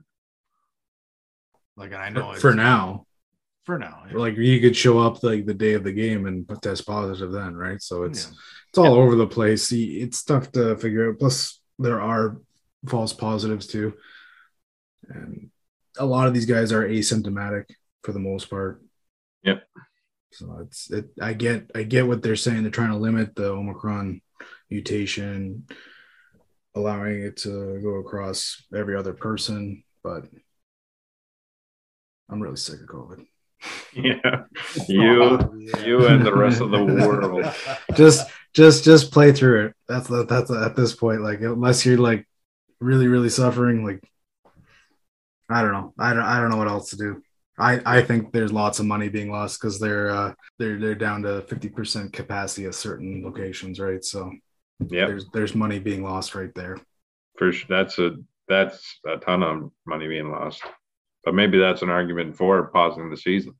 Like, the NHL is a gate-driven league, so butts and seats in the arena is the main driver of the economics of the NHL. And if, because of the way cases are right now, you can only half fill or not fill at all. I think the Habs played a game empty. That's terrible economics. At the same time, though, we've been in this for almost 2 years now, and there's really not a get almost right. There's not a real sight net or end game here. So, do you plow forward with everything, or do you actually like sit everything on pause and hope that you can fill those seats once this shit is cleared? Yeah, or at least dies down. Anyway, we don't know. Six wave coming. So, one more question before we move off of this wonderful, happy subject is what do you guys think this will impact the NHL players going to the Olympics? I think it's huge. I don't necessarily think it's going to change a player's mind. I think it's going to change the league's mind. I think the NHL is going to say, we've pulled out, we've decided, we changed our mind, pulling out, and we're not going to allow our players to go because of the potential lost revenue when they all get sick because they're flying. And, I could see them thinking it's almost inevitable that these superstar players are going to contract COVID, which is going to, in the long run, force them to stay in China for longer than they want to. And then subsequently it's going to hurt the teams, which is going to hurt their chances of winning. And again, as we had mentioned, the economics, you're not going to put as many butts in seats if Matthews isn't playing or Connor's not playing because he's got COVID or at least in protocol. I mean, you will because it's Toronto and Edmonton, and it's going to. I'm using that as an example, man. Point taken, regardless. But so I don't think that the NHL can actually do that without the players' buy-in. I think it's part of the CBA that the players have the choice. If they want to go to the Olympics, they go to the Olympics. The NHL can't stop them. But I think with everything that's going on and with the restrictions that we've heard from, I guess, the IOC and the Chinese government, whatever, staying 3 to 5 weeks if you test positive in China, I think everything is going downhill here for NHL player participation in these Olympics, which is fucking shit. Because I love the Olympics. And I'm pretty sure you guys do too. Yeah. When it's best on best. When it's not, I'm not even going to watch probably. I'll still probably watch it just it's the Olympics. This is tough for Ovi because he loves playing for his country and everything like that. But if he's going to miss out games that he needs to get those goals, to beat Gretzky, like that's a tough decision for him, I think, coming if this happens. Yeah, but it sounds like things may be leaning now towards the NHLPA basically deciding that players aren't going to go. No players. That's some underhanding deals going on there, it sounds like, at that point. Not really. It's just it's all based on what the players want. So the players have, up until basically this point, wanted to go to the Olympics. Right. The NHL doesn't want that because it's just a chance of injuries and they don't get any revenue out of it. COVID cases but players stuck over there. And the players are now starting to get worried about it, and they might change their whole tune here and not go. Hopefully that doesn't happen. Hopefully Omicron can fuck right off and cases skyrocket downwards. Skyrocket's not the right word, but whatever. You know what I mean? Free fall downwards. Skyfall, free fall, yeah. And they can go and we can see some best on best hockey. See the States lose in a crushing defeat to Canada in the gold medal game. But would you rather you'd rather them lose to the States? I don't know. I think I would like win. Well, like, okay, so you're right. Sorry, win, but like them play them, US or Russia. Probably the States. I mean, the States, I think, objectively are probably a better team in this Olympics if all the best players go. I'd like to beat the best of the rest. It's always good to beat the dirty Ruskies, though. Yeah, that's what I'm about. Yeah, for sure. Anyway, let's move on from this depressing subject. On to a quitter. So Paul Maurice has resigned as the head coach of the Winnipeg Jets. Dave Lowry will take over as the interim coach, and his son, Adam Lowry, plays forward for the team. So that's kind of cool. It's fixed. You're cheating. Yeah. I don't know if we've seen a father-son coach and player duo in the NHL before. Challenge. I think we have. All right. I have no fucking idea. Jess, you're going to have a head hell of a coach. time finding this. Head coach and NHL player at the same time, same team. Okay. Yeah, fine, sure. Anyway, maybe it's happened. I don't fucking know. I hope it has. But anyway, it's it'll be interesting to see. It's like minor hockey. It's like Pee Wee when your dad's your coach. Yeah. But in the NHL. I'm going to beat you when we get home, son. You should have scored that goal. He's getting more playing time because he's his fucking coach's son. This is bullshit. So back to Paul Maurice. It is extremely rare for a head coach to resign from their role and not be fired. And I think generally whenever it does happen, it's more of they were allowed to resign, but they're still getting fired. This is not that. This is Paul Maurice deciding to resign. He did a press conference and he said that he felt the team needed a different voice. At that point, he was the second longest tenured coach in the NHL behind John Cooper in Tampa. And Maurice started coaching at a very young age. I think he was in his 20s. So at age 43, he became the youngest coach in NHL history to coach 1,000 games, reaching that milestone in November of 2010. So that was over 11 years ago. He was already at 1,000 games at age 43. So I think from what I've heard him say and gleaned from this, I think he's exhausted with coaching right now, I think. And he just needs to step away from the game for a bit, take a break, a few years off maybe, and then you'll probably see him back again. Because 43 really is, or sorry, not 43 now, he's 54 now. But that's still fairly young for an NHL coach. I think guys coach into their 70s sometimes. Mm-hmm. So I think he'll be back.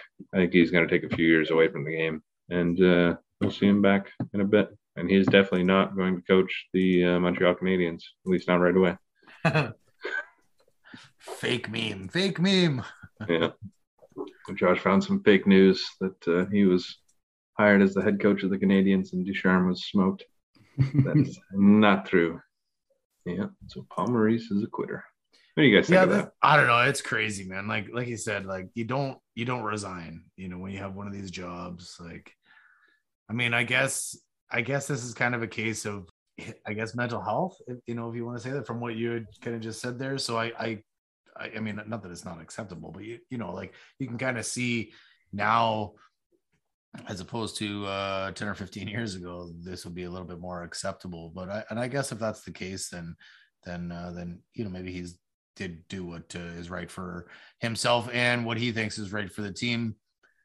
It's just wild. I wouldn't have expected it at all. Yeah, like I call him a quitter, sort of tongue in cheek. Is the majority of the reaction to this has been a great deal of respect for Paul Maurice and choosing to resign as he did. So yeah, he's very odd to see a coach resign, especially mid-season. Apparently this was talked about in the summer with the management in Winnipeg. They decided to try and go forward into this year. And I guess at this point he decided it was enough. So we'll see what Dave Lowry can do.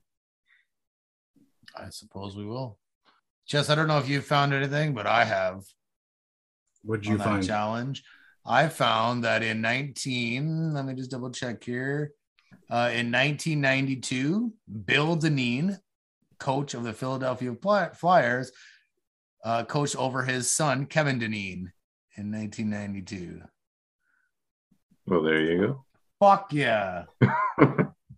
Only 29 more to go to get into first. Hey, go fuck yourself, Pete Bye. I was looking at the Sutters, and the most I found was like Daryl was like the GM or something like that, and then Brent was Yeah. the coach, and then Brett was the son or underneath that kind of thing like that.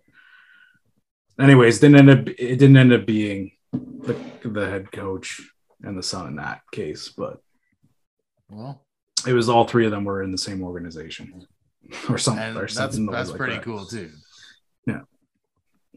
So anyway, yeah, Josh +1. Yeah. I already wrote it down. Settle down. Pete -1. What was the first challenge we had? How many threes Curry needed to break the record going into the game? I should have rephrased. It was a cheap one, yeah. It was a cheap one for sure. Whatever, dudes. We'll give it to Pete. He lost one, so not a big deal. Yeah.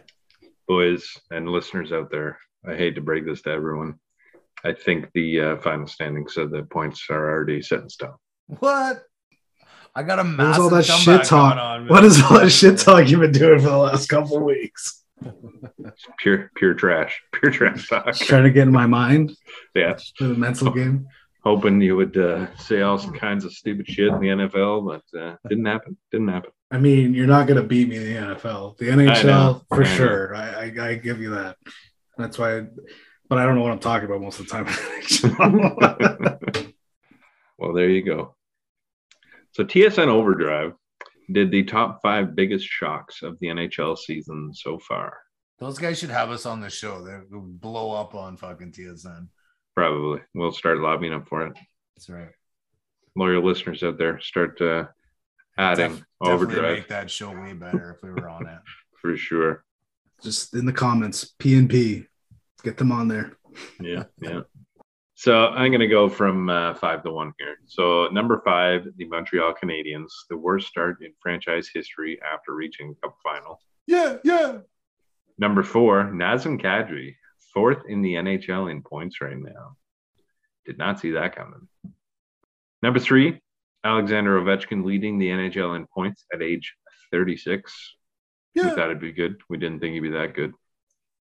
Number 2, the Anaheim Ducks leading the Pacific Division, having themselves a great year with the young core they have and the old veterans they have. Shout out to Getzlaf. And the Michigan play. And the new Michigan, which we'll get into in a moment, happened again in a WHL game last night. And Jack Campbell, number 1 on the Vezina caliber season he's having. We knew he was good coming off last year, but did not think he'd be this good. I mean, the Leafs having a decent goalie? No. A great goalie. Vezina caliber. He may be getting a little bit too much work right now, but Mrazek is back. Hopefully that'll even itself out. So, yeah, I guess just on the point you said, Jesse, about the Michigan play that Zegras did with Sonny Milano, the exact same play happened in the WHL last night. I forget the teams that it was, but I just saw the highlight. And it's identical. The play is identical.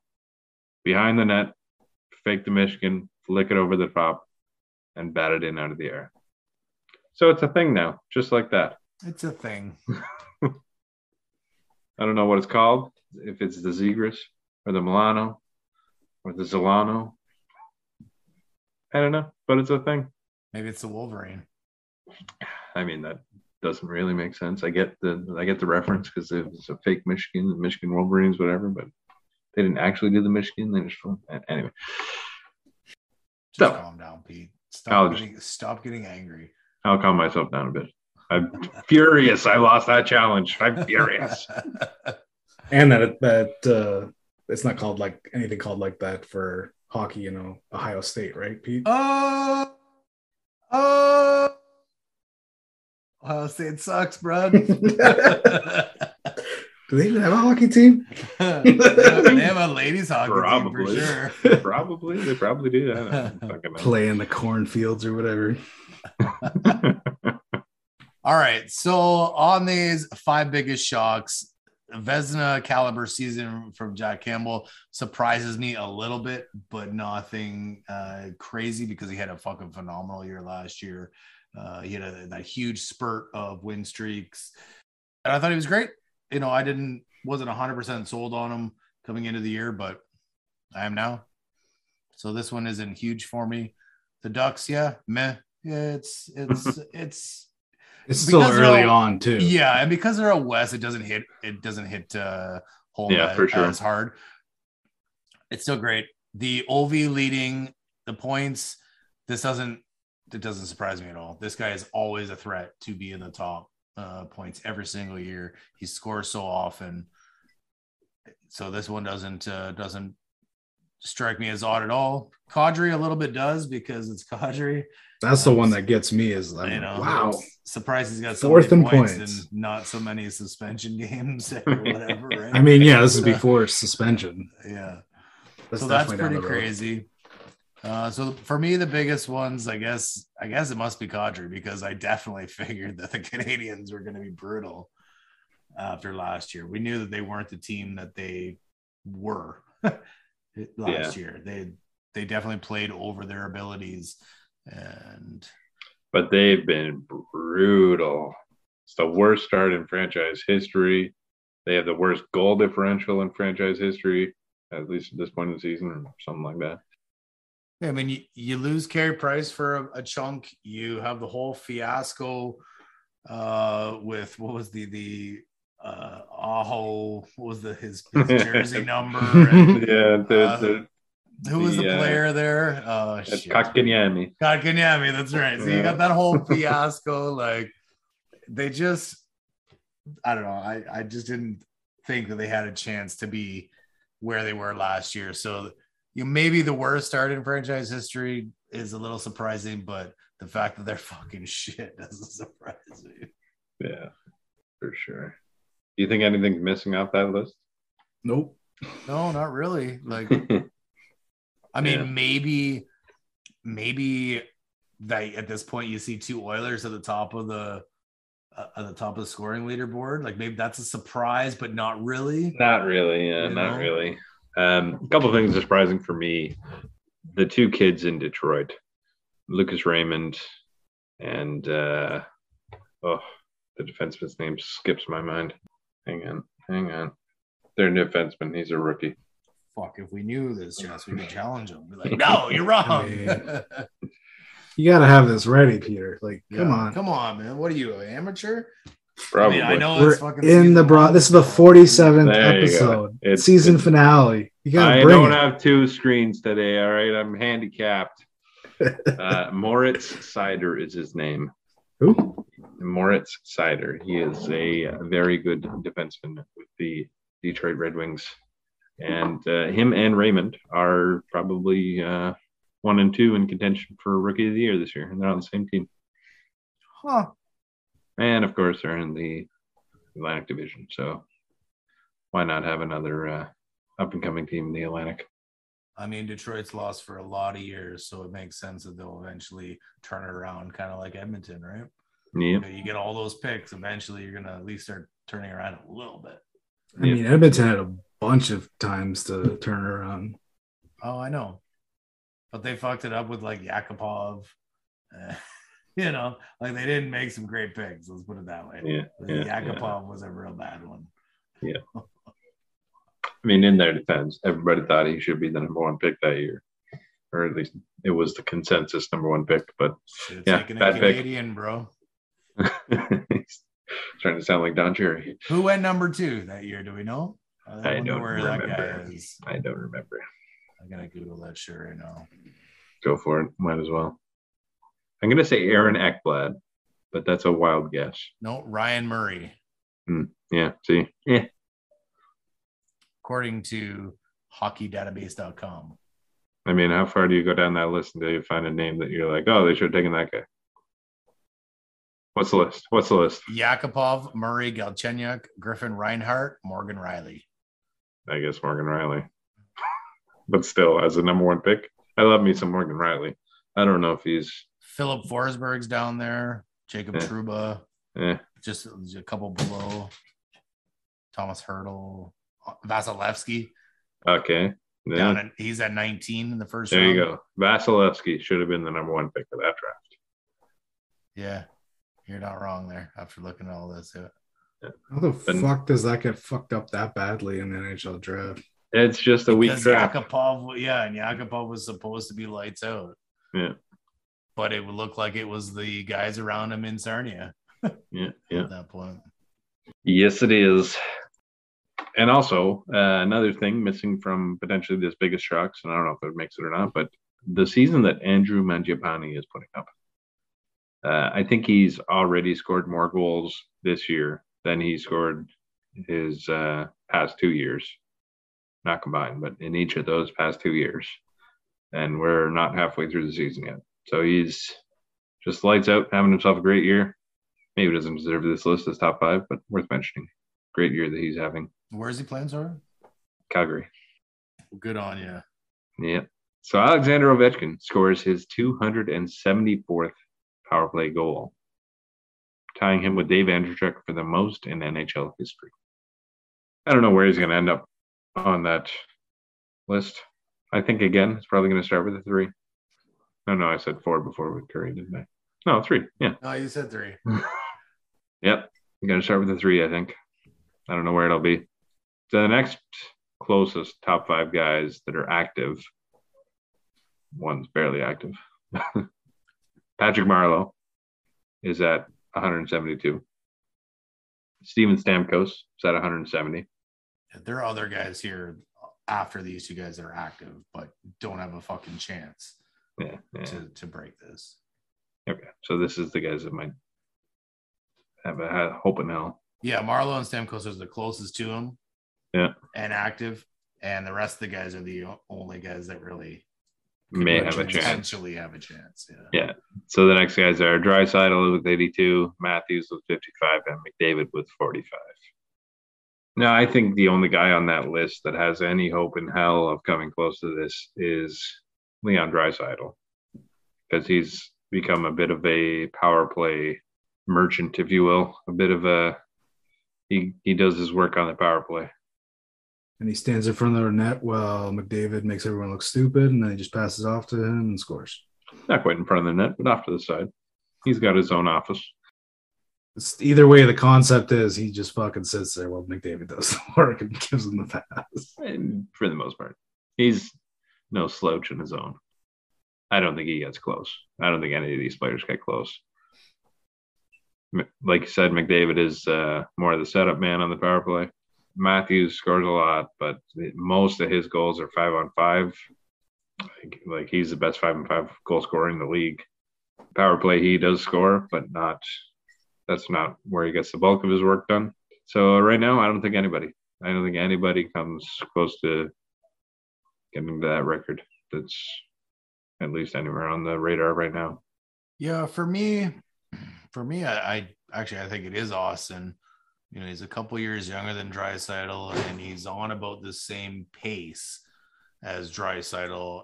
So it really doesn't. I mean, will he come close to it? Probably not to Ovi's, but I think he's going to be the next closest. I think eventually he will pass Stamkos, but I don't think he's going to get much further past Stamkos Marleau type thing in his career. So I don't think that anybody right now is going to beat him for the power play goals. And I think, you know, unless one of these younger kids who are up and coming and the, you know, either going to be drafted soon, were just drafted, you know, maybe a Lafreniere or these new guys, Bedard and so on and so forth, Powers, maybe, because we haven't seen them. But at this point, I'm saying this is lasting a real long fucking time. Yeah, I'm with you. I mean, Draisaitl has a big lead on Matthews though too. What's Draisaitl's age? 2 years difference. 95 and 97 are the two ages.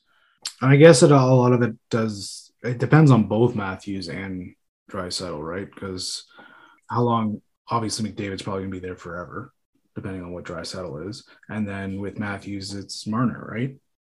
Like how long those two are paired together, right? I mean, yes, I don't think, even if they both play their entire careers on the same team, I don't think any of them gets close to Obi here. Not close.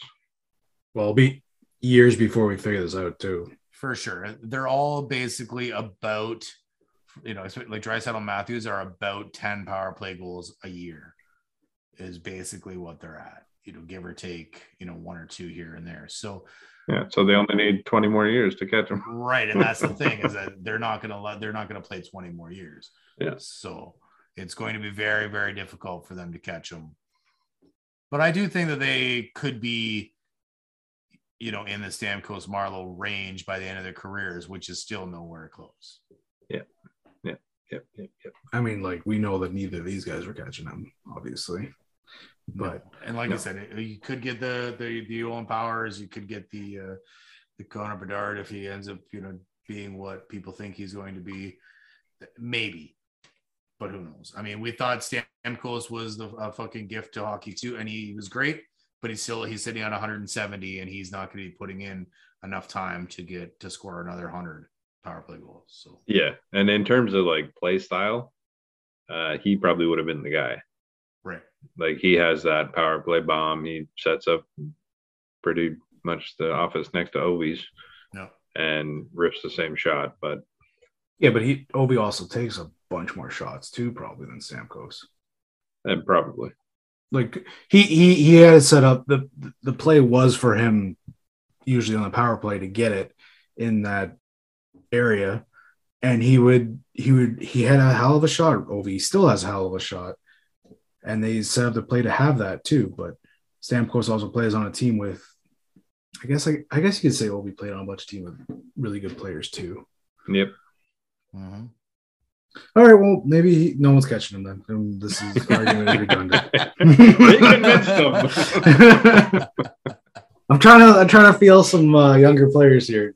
Just trying to. Yeah, you can do it. You just need to stay with your team and with the same players that you have right now, right? Yeah, Ovi was too good. Too good.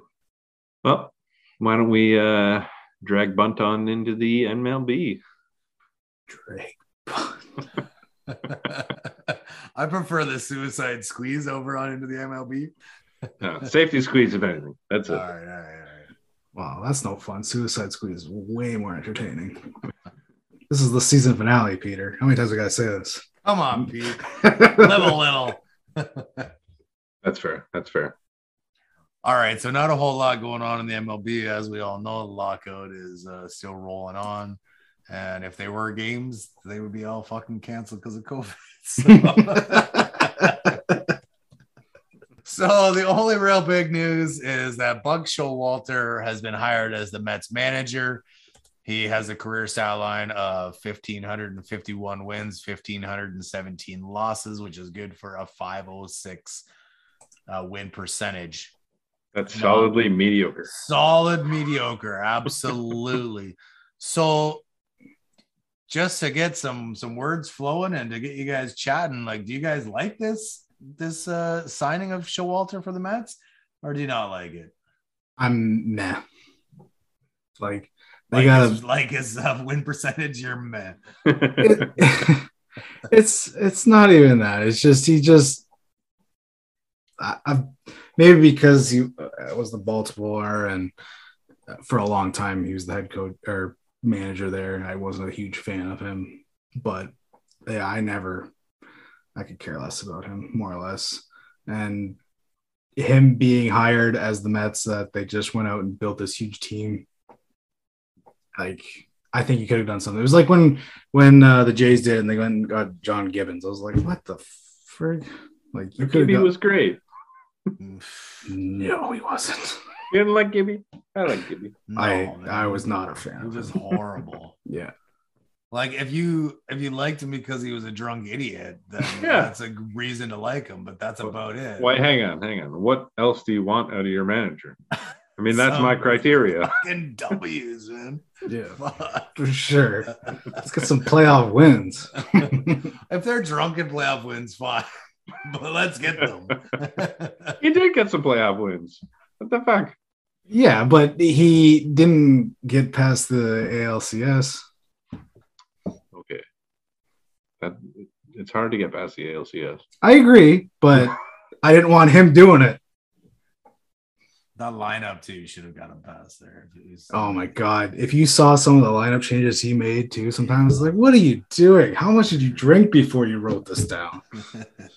Well, I had 4 coffees with Bailey's, then I had 15 beer, and then 13 shot tequila. That's a lot, actually. Maybe not 13 shots, like 10. I think he could hold his and manage a game, a ball game at that point. You could not understand him when he's doing his post-game interview. It was also really funny watching. That was like the best entertainment too, especially when they won. He was very excited. Exactly. All right, so off John Gibbons and back to Buck Showalter. So Jesse thinks it's meh. And Pete, what do you think? What do you think of the Mets hiring? Yeah, I don't know. It seems kind of meh. I don't know if are there better choices out there. I don't know. Who would you have rather seen?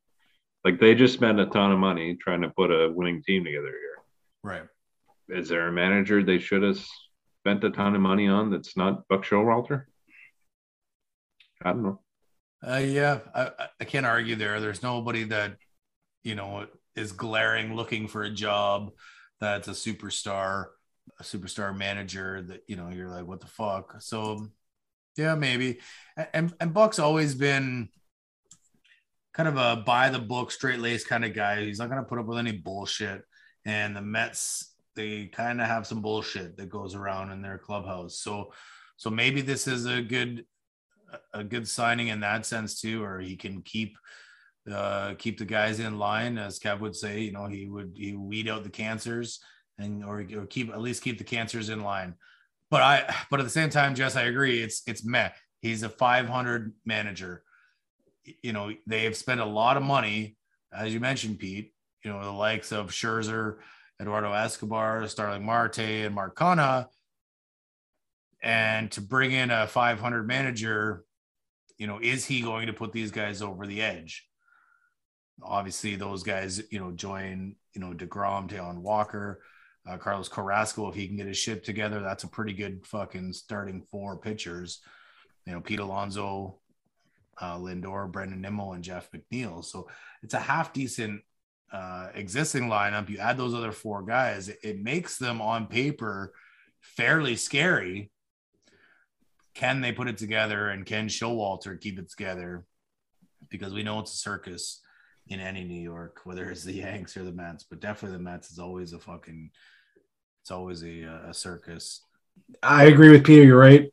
I don't know who I would else hire than him, but I feel like you got to take a chance on someone that's young and up and coming at this point. I don't know who, but I think that's what you go with. I don't think you go with someone old and decrepit. Yeah. I mean, well, as much as we always bitch about baseball not changing, it is changing slightly, and I'd rather go with someone young. Like, look at Kevin Cash, right? He won Coach of the Year and shit like that. He's a young guy. Gabe Kapler, young guy. Yeah, and these guys came out of nowhere. It's different in New York, though, man. You got, like, the pressure in New York is big. To go in there as not if you're a Mets manager. They fucking get away with murder out there. They fucking suck. Or sexual assault, whatever. Oh, wait, that was the GM. Ooh, that was good. Yeah. Sorry, Mets fans. Only thing that would have made that joke better is if it was against the Yankees. Yeah. Maybe they actually still win here and there. Like they spend a bunch of money, but they still win. They eventually get there. Yeah. So where do you think these guys end up, the Mets? Where do you think they end up, let's say, in the NL East, and if good enough, in the playoffs? With all these added things, they spend a shit ton of money. They have definitely been the most active team in the offseason. Obviously, things have come to a halt with the lockout, but prior to that, and then obviously during the lockout with this Showalter signing. So where do they end up? Do they win the division? I think so. I mean, the NL East is not a very strong division. They have the World Series champion. I understand they have the World Series champion. And the MVP. NL MVP's in the same division, man. But they also made the fucking playoffs with a record worse than the fucking Blue Jays, who didn't, just because of the strength of their division. Mm-hmm. Man, they're Montreal Canadiens of the MLB. But Exactly. They're going to but they collapse win. this year. But they win. No, man. They got You're making Acuna. my point for me, Jesse. Yeah, but they got Acuna coming back. They won it without him. That's the huge part. Yeah, the Braves will be there for sure. But you just said that I made your point for you, and we already discussed how badly the Canadians have been this year. Yeah, it's a joke, Jesse. Settle down. All right. Well, I can't tell. I can't tell the difference between when you're trying to make a joke and. I'll hold up a sarcasm sign from now on. Oh, I definitely need that. Yeah, I think they'll be right up there at the fighting for the top of the division. That's what I think. Just at the top, like, are they going to win it or not? I think they'll win it, but they'll be in a race. I think a race, yeah. And so, so then they win it, and then what do? I don't think I'll say they win the DS and lose in the CS. That's my wild guess. That's your way early guess for the Mets. Yeah. Jess, what do you think? Where do you think they finish in the NL East? They might make a wild card. Hot take, World Series. Wild card. I don't think they'll be winning this division. I think this division is going to be pretty good. It'll be interesting to see what Miami does. They got a lot of young players. Uh-huh. Hopefully some of them show up. They got a great pitching staff. Like you said, Philly's got the NL MVP and the World Series champs in there. And then also you have to think about Milwaukee and San Fran and the Dodgers. And plus San Diego too.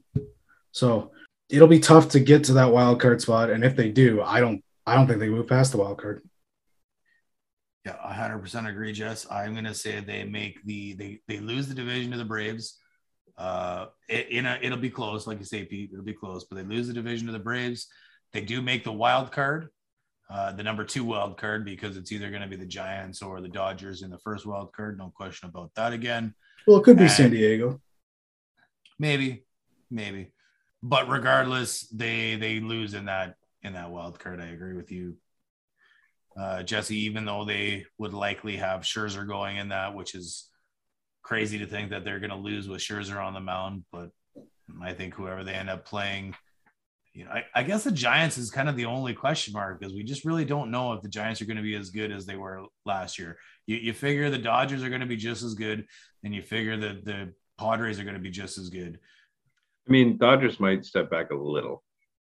They'll still be good. But so they lose Corey Seager. They re-signed, and Scherzer, but they got him at the end, right? And they were still pretty good before they had him. I don't know. I think the Dodgers are still going to be pretty fucking. Did they re-sign Chris Taylor too? Yeah. So they did. And he's their utility guy more. Utility guy, yeah, exactly. And so depending on what they do, Trey Turner will likely move over to shortstop now.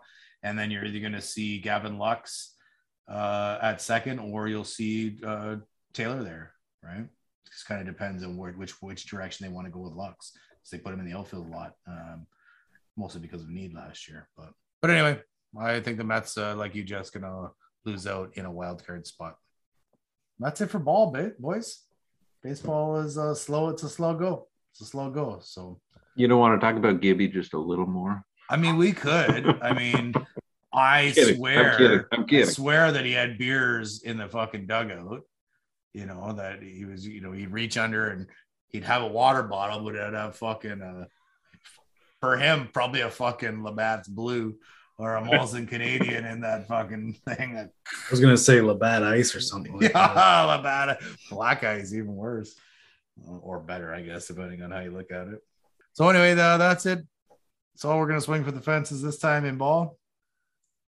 Maybe we'll pass this on over to Pete. We're going to keep going with a little bit of hockey, just not quite the NHL. No, not quite, but lots of fun still. If you've never been, you got to try and make it one day to a World Juniors tournament. Fuck yeah. They are tons of fun. And this year, young Connor Bedard, Josh, you mentioned earlier, joins an elite list of 16-year-olds to have the opportunity to play for Team Canada at the World Juniors. So that list is McDavid and Crosby in the past 20 years. That's it. Spezza and Boomeister in 2000, Lindros in 1990, and of course, Wayne Gretzky back in 1978. So the list is 6 players long. It's about to be 7 when Connor Bedard joins the group. He's the presumptive number 1 overall pick in not this coming draft, but the following, the 2023 draft. And so it'll be fun to see him play. A lot of times these young guys don't make a huge impact just because they still obviously have so much more growing to do than the 18, 19-year-olds that are there that they're playing against, but they have the skill to sort of display some of what got them there. Hold their own. Yeah, they hold their own, and they display a little bit, but they're usually not sort of fixtures of the lineup. But so the question I have for you, this list is, there's generational talent on this list in McDavid, Crosby, Lindros, and Gretzky. Those 4 guys are generational talents. And then Spezza and Boumeister are there. Spezza and Boumeister are great players, but they are not close to the same caliber as those other 4 guys. So what do you think Connor Bedard is going to be? Is he going to be a Spezza and Boumeister? Or is he going to be a McDavid, Crosby, Lindros, Gretzky? And I'm talking his career here, his NHL career. Well, without knowing the guy or checking anything up on him, I just feel, like you said, Peter being a generational talent, McDavid and Crosby, yeah, they're kind of close. Lindros and Gretzky, not so close in like when they were around. So these don't happen very often. I'm going to say he's probably going to be more like a Spezza and Boumeister, because it's super, super rare for this kind of talent to come around. I'm going to go the opposite direction. I think he's more of a McDavid, Crosby, Lindros. I won't say that he's going to be a Gretzky because that's fucking asinine.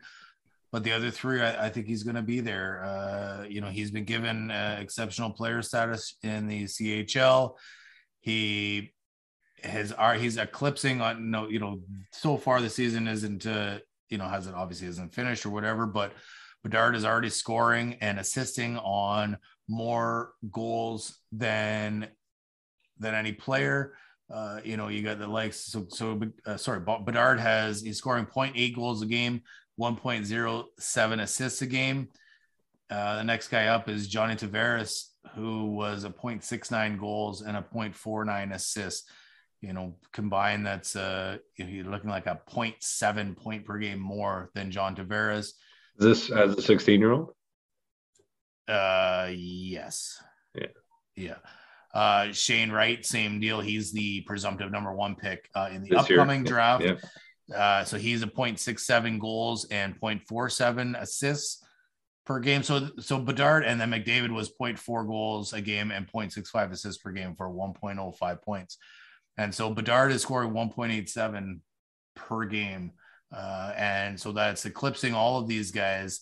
And I haven't seen much of this guy play, but from everything that I read and everything that I've seen, this guy is legitimately he's the next Connor. Connor was the next Crosby. Crosby was the next Gretzky, right? And so that's the way I'm looking at this. I don't think he's going to be Gretzky. Let's put it that way. Nobody's ever, in my opinion, going to be Gretzky across the board. Sure, you might have only beat the goals, but he's not going to, also beat assists and that type of thing. Like Gretzky's still always, for me, number 1, always. But this Bedard is looking pretty fucking solid. I'm going to say he's one of those generational talents of the Crosby, McDavid, and even Lindros mode, but not Gretzky. Yeah, I think I'm closer to you, Josh, than to Jesse's opinion. This guy is fucking a superstar already, and I don't see him slowing down at all. And he looks like he is the next great Canadian talent. Now, do you think with all the talent on the Canadian junior team, do you think he's going to be the top dog? No. You do have Owen Powers, you do have Shane Wright. Like, these guys are also fucking awesome. you know. Yeah, but, again, like I said, I don't think he will be. Like the juniors that Josh, me, and you went to see, which was McDavid's 16-year-old juniors. Amazing. He was not the guy. No. He was a superstar when he played. He made some huge plays. Laser was the Curtis Lazar, laser. Yeah. And Domi. Those were the two big guys. Domi, that's right. And Leclerc, right? Leclerc was the big guy. Leclerc, I don't remember. Leclerc. Robbie Ferrari was there. Fabry, sorry. Fabry, yeah. Ferrari. Wasn't it Leclerc? No, you're right. I've heard Duclair. Duclair, that's right. Anthony Duclair, yeah. And Carter fucking Hart. Yeah. So those are fucking good times, man. I was actually talking to Dana today about when you and I went. I said, you ask Peter any fucking time he hears Uptown Funk, what does he fucking think about? 100% is that tournament. Like when they scored a goal, they played it. In the intermission, they played that song. And I mean, we were so drunk, we loved it every single time. It's a good jam, right? Absolutely. So yes, to close that segment, anytime you can make your way to a World Junior Tournament in person, do it. For sure. And if you can't, watch it because it's great TV. You know, what was another thing that was really good about that tournament, just as another sidebar, is remember, I'm not sure if I went to the game with you or I know I was at the game, but I'm pretty sure it was the Latvian goalie. And he fucking stood on his head against whatever team. They ended up losing, but he was the player of the game for Latvia. I feel like it was Russia. Oh, yeah. Were you there? Was it me and you? It might have been you. And I just remember like this goalie, it was either Latvian or Belarus, one or the other. And this fucking goalie stood on his head and the crowd fucking lost it. At the end of the game, they gave him like, it was a super long standing ovation. You could literally see in his face, and especially obviously after when we watch it on the highlight shows and whatnot, you can actually see his face. And he was not necessarily in tears, but you could see that he was super emotional and like thankful that we as Canadian fans, because it was definitely not a Canadian game. It was like Belarus and like you said, maybe Russia or whatever. And he just stood on his fucking head and we appreciated that as hockey fans. And it was that was one of the best, most powerful moments at a hockey game I've ever been at. Just that whole ambiance and everybody just being so pumped up for this goalie who he fucking lost the game, but he was amazing. And I wish I could remember the kid's name because it'd be interesting to see where he is. Cause it's been 6-7 years now since we went. So it'd be interesting to see where he is now and where he's playing. But I can't remember what happened yesterday. So I can't remember his name either. Me neither.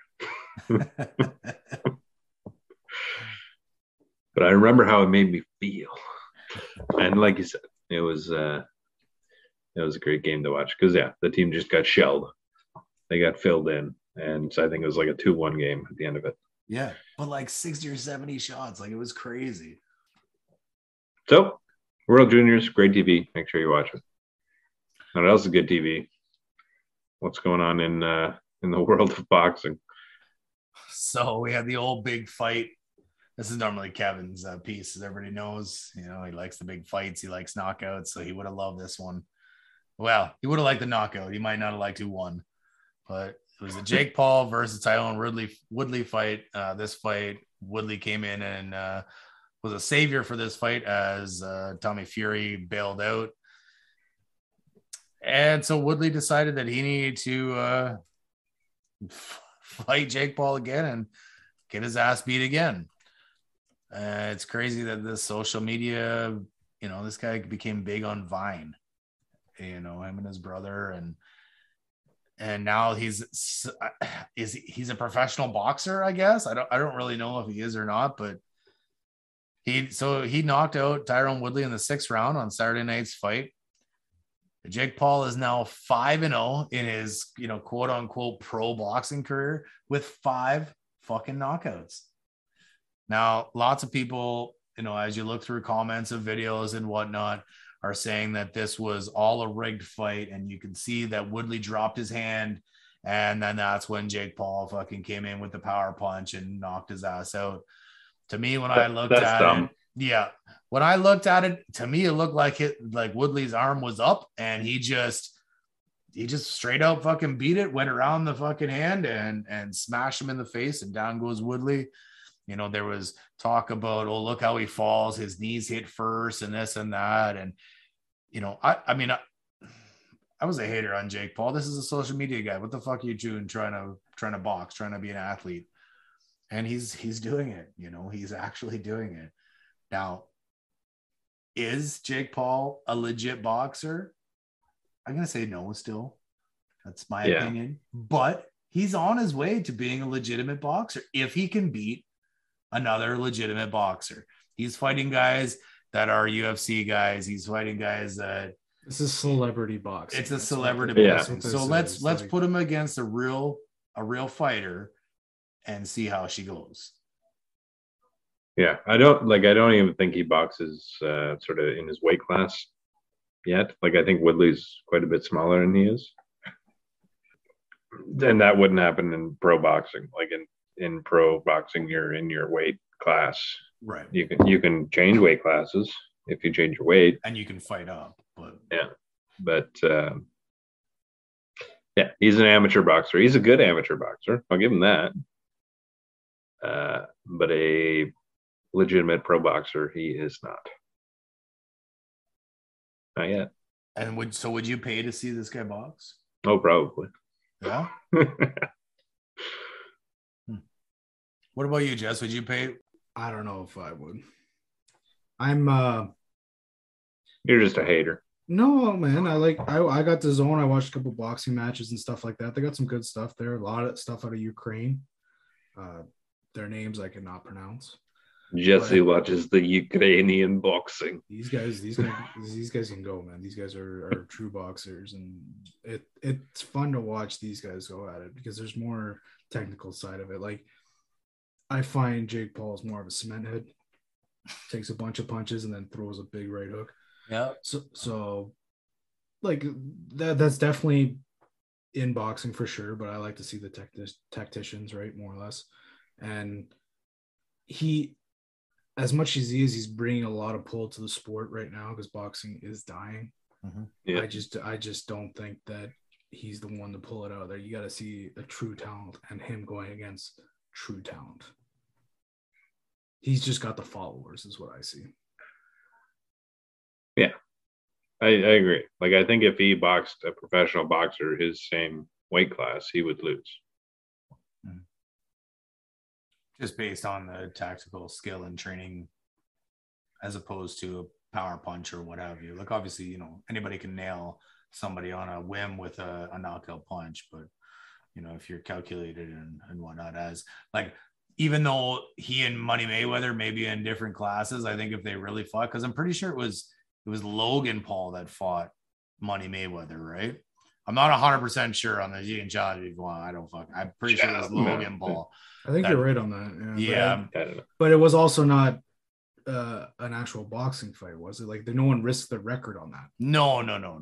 It was just an exhibition type. So all Mayweather did was just kind of move around him and then counter kind of thing. Well, and that's what Money does to begin with. So, you know, whether like you're getting at, Pete, if you put a real boxer against him, somebody like Money who sits back, who waits for you to take that big fucking right hand hook and then nails you with a fucking a right jab and knocks your ass out because you're completely open. When you get that real boxer, you know, but we haven't seen that yet. So it'll be interesting. Now, George Masvidal, who Kevin has butchered that name a couple times throughout the season here, he has come out and said to Jake Paul, he said, come on over to UFC, sign on a 1-fight deal. I'll break your jaw in front of the world, man. I promise you that. If you really want it, come get it. So I love this. I think Jake Paul needs to step up because he's always one that's talking shit. He talks shit like crazy during the weigh-ins to Woodley. He just runs his mouth. I think this man needs to step up and he needs to go over to the UFC and he needs to fight Masvidal. And I hope Masvidal whoops his fucking ass, like literally breaks his fucking jaw, just like he says he's going to. You know, like be true to your word. And I really think that Jake Paul might know how to bounce around a ring with boxing gloves on, but the UFC octagon is a completely different animal. And I think he gets 100% dominated no matter who he fucking fights. If he were to do that in the UFC, he probably won't because he knows that he's not a UFC guy, right? So you're also taking him out of the sport too, right? Like he isn't trained to be UFC. He's trained to be a boxer more, right? But that's what he's doing to these guys. Though. Some of these other guys, yeah, exactly. But I find with UFC guys is they feel super overconfident too because what they hit with is just like some gloves on, right? Whereas these guys, the boxers they consider pillows on their hands, right? Yep, so for sure, and that's not the case. That's people should know, but having him go to the UFC is like he's just asking to get beaten pretty hard. But it would be interesting to see if he takes on that challenge.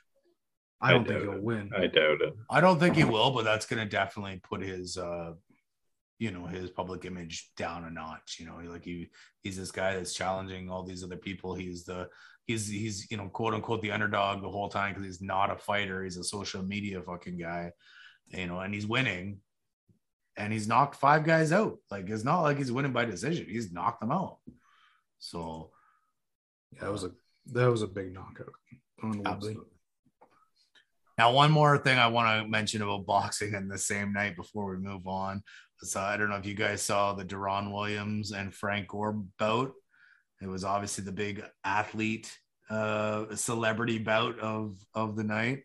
And Deron Williams just destroyed Frank Gore. Like Gore had nothing. Deron was he was all over it. He fucking, at one point, you would think that a guy like Frank Gore could take a hit, and it was almost like a fucking tackle without being wrapped up.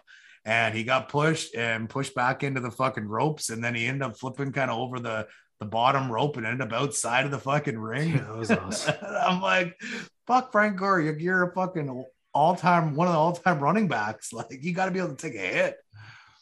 And then Deron he hit him a few fucking times, and of course there is a viral picture that's been going out there of Deron cocking back with his left, and you get this fucking face. Oh fuck, he's so scared, but it's such an awesome fucking photo. And I mean, I know Kevin definitely had Frank Gore. I had Frank Gore in this. I don't know what you guys picked. Pete, you were off last week, so I don't think you got to choose. I don't know where you were sitting there, Jess, what side of the fence, but Frank Gore had fuck all on Deron Williams. I don't remember, but I just remember saying like he was a San Fran running back, so I really don't care for him, even though he's huge on the rushing yards list, top 5, and I was just like he is still used to run over the Rams, so not a fan of him for that. Yeah. So D Will fucking ended up winning that, and then of course I saw some posts that said the next bout is Jake Paul versus D Will, which I thought was pretty funny. Like Deron Williams is not fighting Jake Paul. No. And Deron ended up saying afterwards, he's like, I'm one and done. He's like, that was fun, but that's it. He's like, I'm not doing it anymore. So he probably, I mean, you got to think about it too. He's a basketball player, right? So second most pussy fucking athlete next to soccer players, right? Especially as Kev would say, he fucking hates soccer players. So. But after you're getting punched in the head a couple times, maybe it'll toughen you up a bit. Or makes you say, I'm never doing that again. Yeah, exactly. That hurt. All right, and then big news we talked about last week in the PNC Championship, which is a golf tournament. Tiger Woods is now back, and he is playing. Obviously, this isn't a big PGA thing. It's not, it's not for points or anything like that. As the season is currently, it's in the off season. But the PNC Championship is a 40-player, 20-team tournament. Most of the teams are father, son, brother, sister type thing, mostly family. And Tiger Woods is playing his first event since his gruesome car accident back in February, which is phenomenal because, well, at least one of us didn't think that Tiger would ever play again. On the tour. Oh, on the Right. tour. Okay, well, so he's Still- technically still still probably gonna be wrong. not on the tour. Oh, you're definitely gonna be wrong the way he showed out this weekend. So but I'm not wrong yet. Damn not it. yet, not yet. But it Just will like take how away. you're not right about Urban yet. Meyer. Yeah, that's right. We still got time. We still got time. So Tiger's playing with his son Charlie, and Charlie is damn good. You know, Charlie kicks all of our asses if we go out and play around with him right now. Oh, guaranteed. He outdrives us all. He out chips us all. He out fucking putts us. The only thing he might not outdo us in is drinking and smoking dope. Yeah. We got you there, bitch. Like we got him until for a few years, and then For a couple years, yeah. Then he's like, now I got you in everything, bitches. So after the PNC tournament, so it's only a 2-day tournament, so it's only 36 holes as opposed to regular regular 72. And so Team Daly won the PNC championship. They finished with a -27. So that's John Daly and his son John Daly II.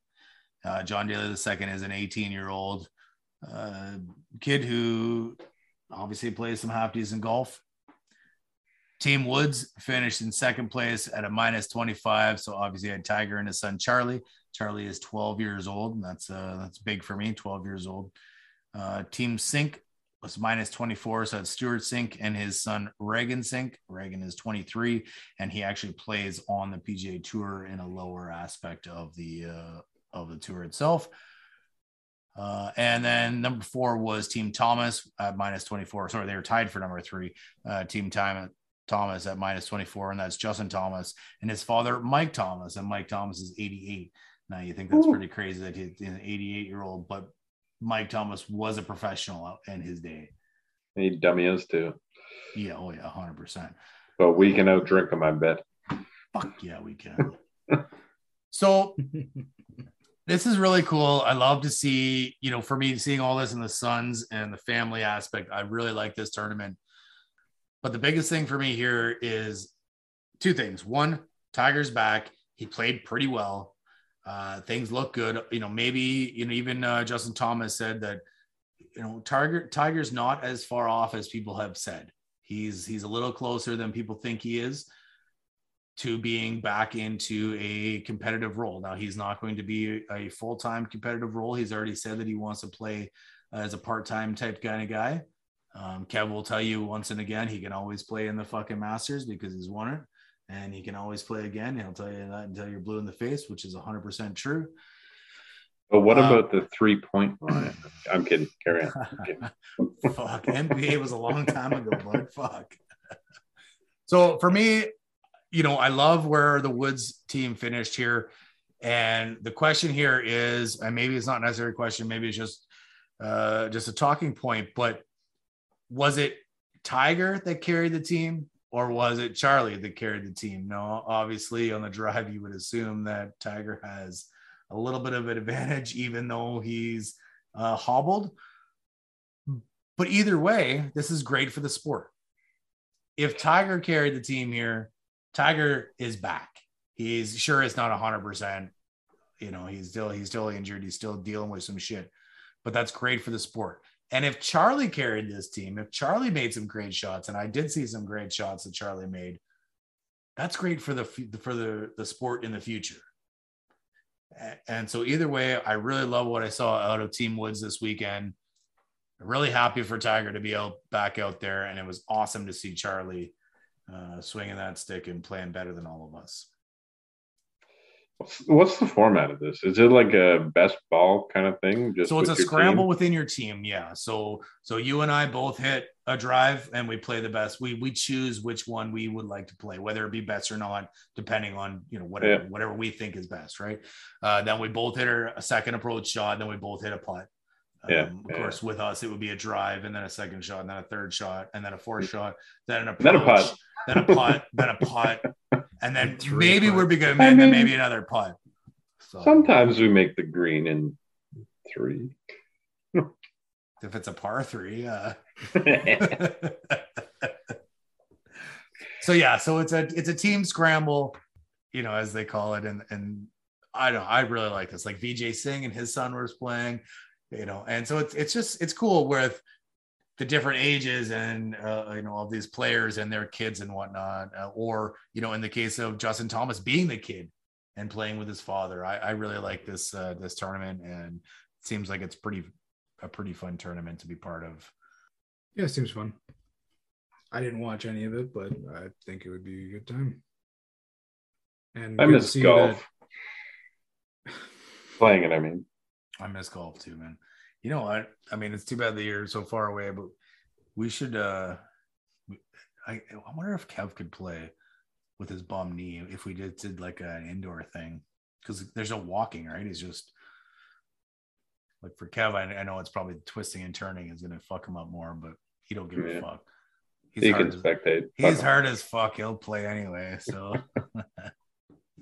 have you ever played those indoor games? Yeah, I've done a few. Yeah, I haven't. The putting is brutal because they set it up to a gimme within 6 feet, which is great when you don't hit anything within 6 feet, but it still doesn't give you the real feel for putting, right? But everything else is pretty accurate, and it reads your slice, which is a problem for me at least. So they're all right. Yeah. So if you completely skull a ball and hit it like 10 yards, it's accurate. Yeah. Okay. Oh yeah, it ain't giving you a perfect drive if you fuck it up. Let's put it that way. And the nice thing is, so you don't have to walk, you don't have to deal with any weather. Of course, you can play in the winter, and when you want a beer, you just turn around and be like, waitress, can I get another drink? Wench, I'm thirsty. Yeah, beer wench, I need another beer. Like I said, I know a guy, Clint, shout out. He plays in a league throughout the winter, winter league of golf, and it's an indoor thing. And so I don't know how good he is. Probably not as good as us, but I mean, it's a low bar. No, he's probably better than us. The way he plays fucking baseball, he's probably way fucking better than we are. Anyway, that's gonna do her for other stuff, other sports, that is. Don't want to get crazy and talk forever. We've already been chatting for a while, so why don't we roll into our penalty boxes? And Pete, why don't you start us off by going around a lap? Well, you're wrong when you say we're done with other stuff. Because we are going to, in my penalty box, cross the line into Formula E.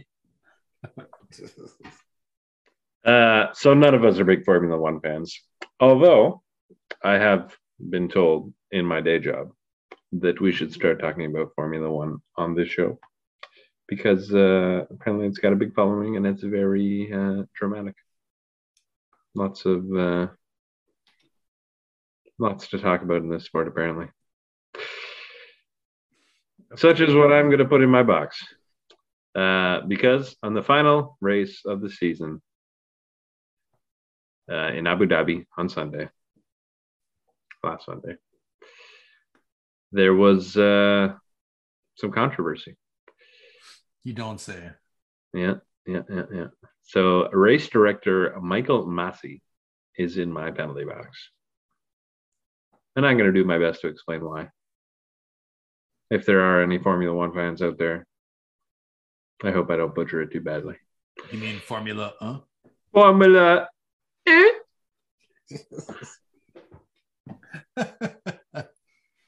At least they turn right.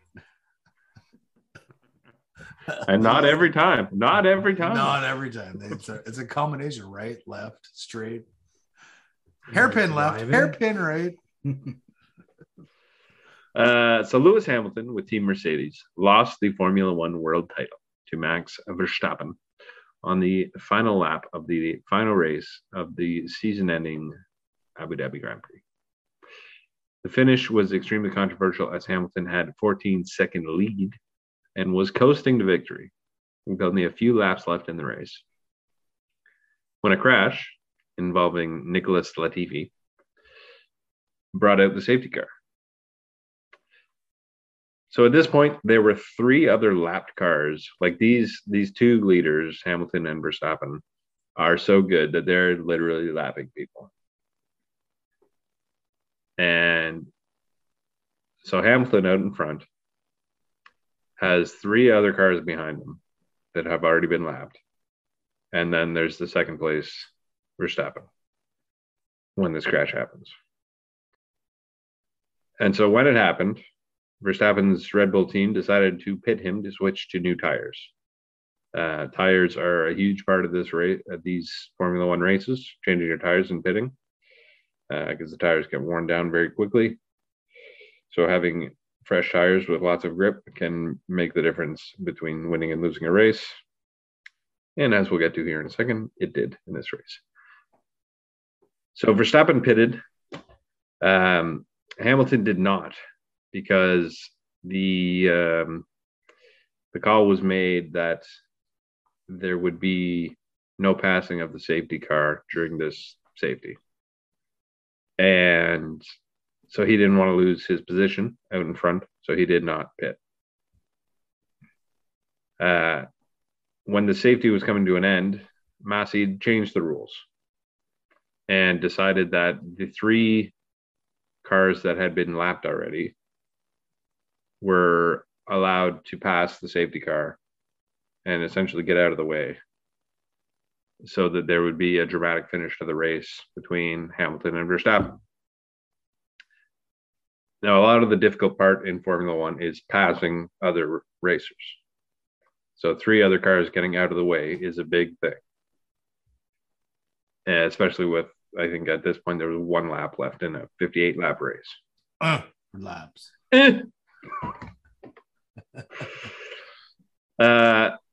So Masi, after first saying that the cars were not allowed to pass during the safety and then allowing the lap cars to pass, it affected the strategy that the Mercedes team and Hamilton took.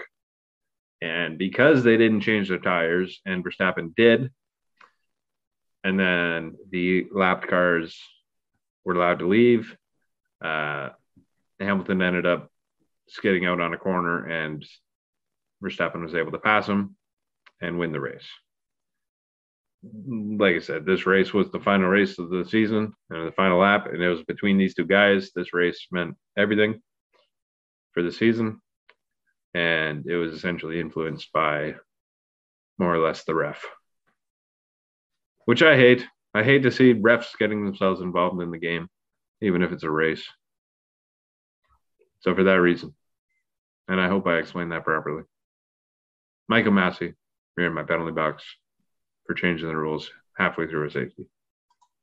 Yeah, it sounds about right. You can't, if you say, okay, that the lapped car's got to stay behind a leader and in between the first 2 racers, then that needs to be the way it stays until the green flag is flown again. It definitely sucks for Hamilton that was not the case.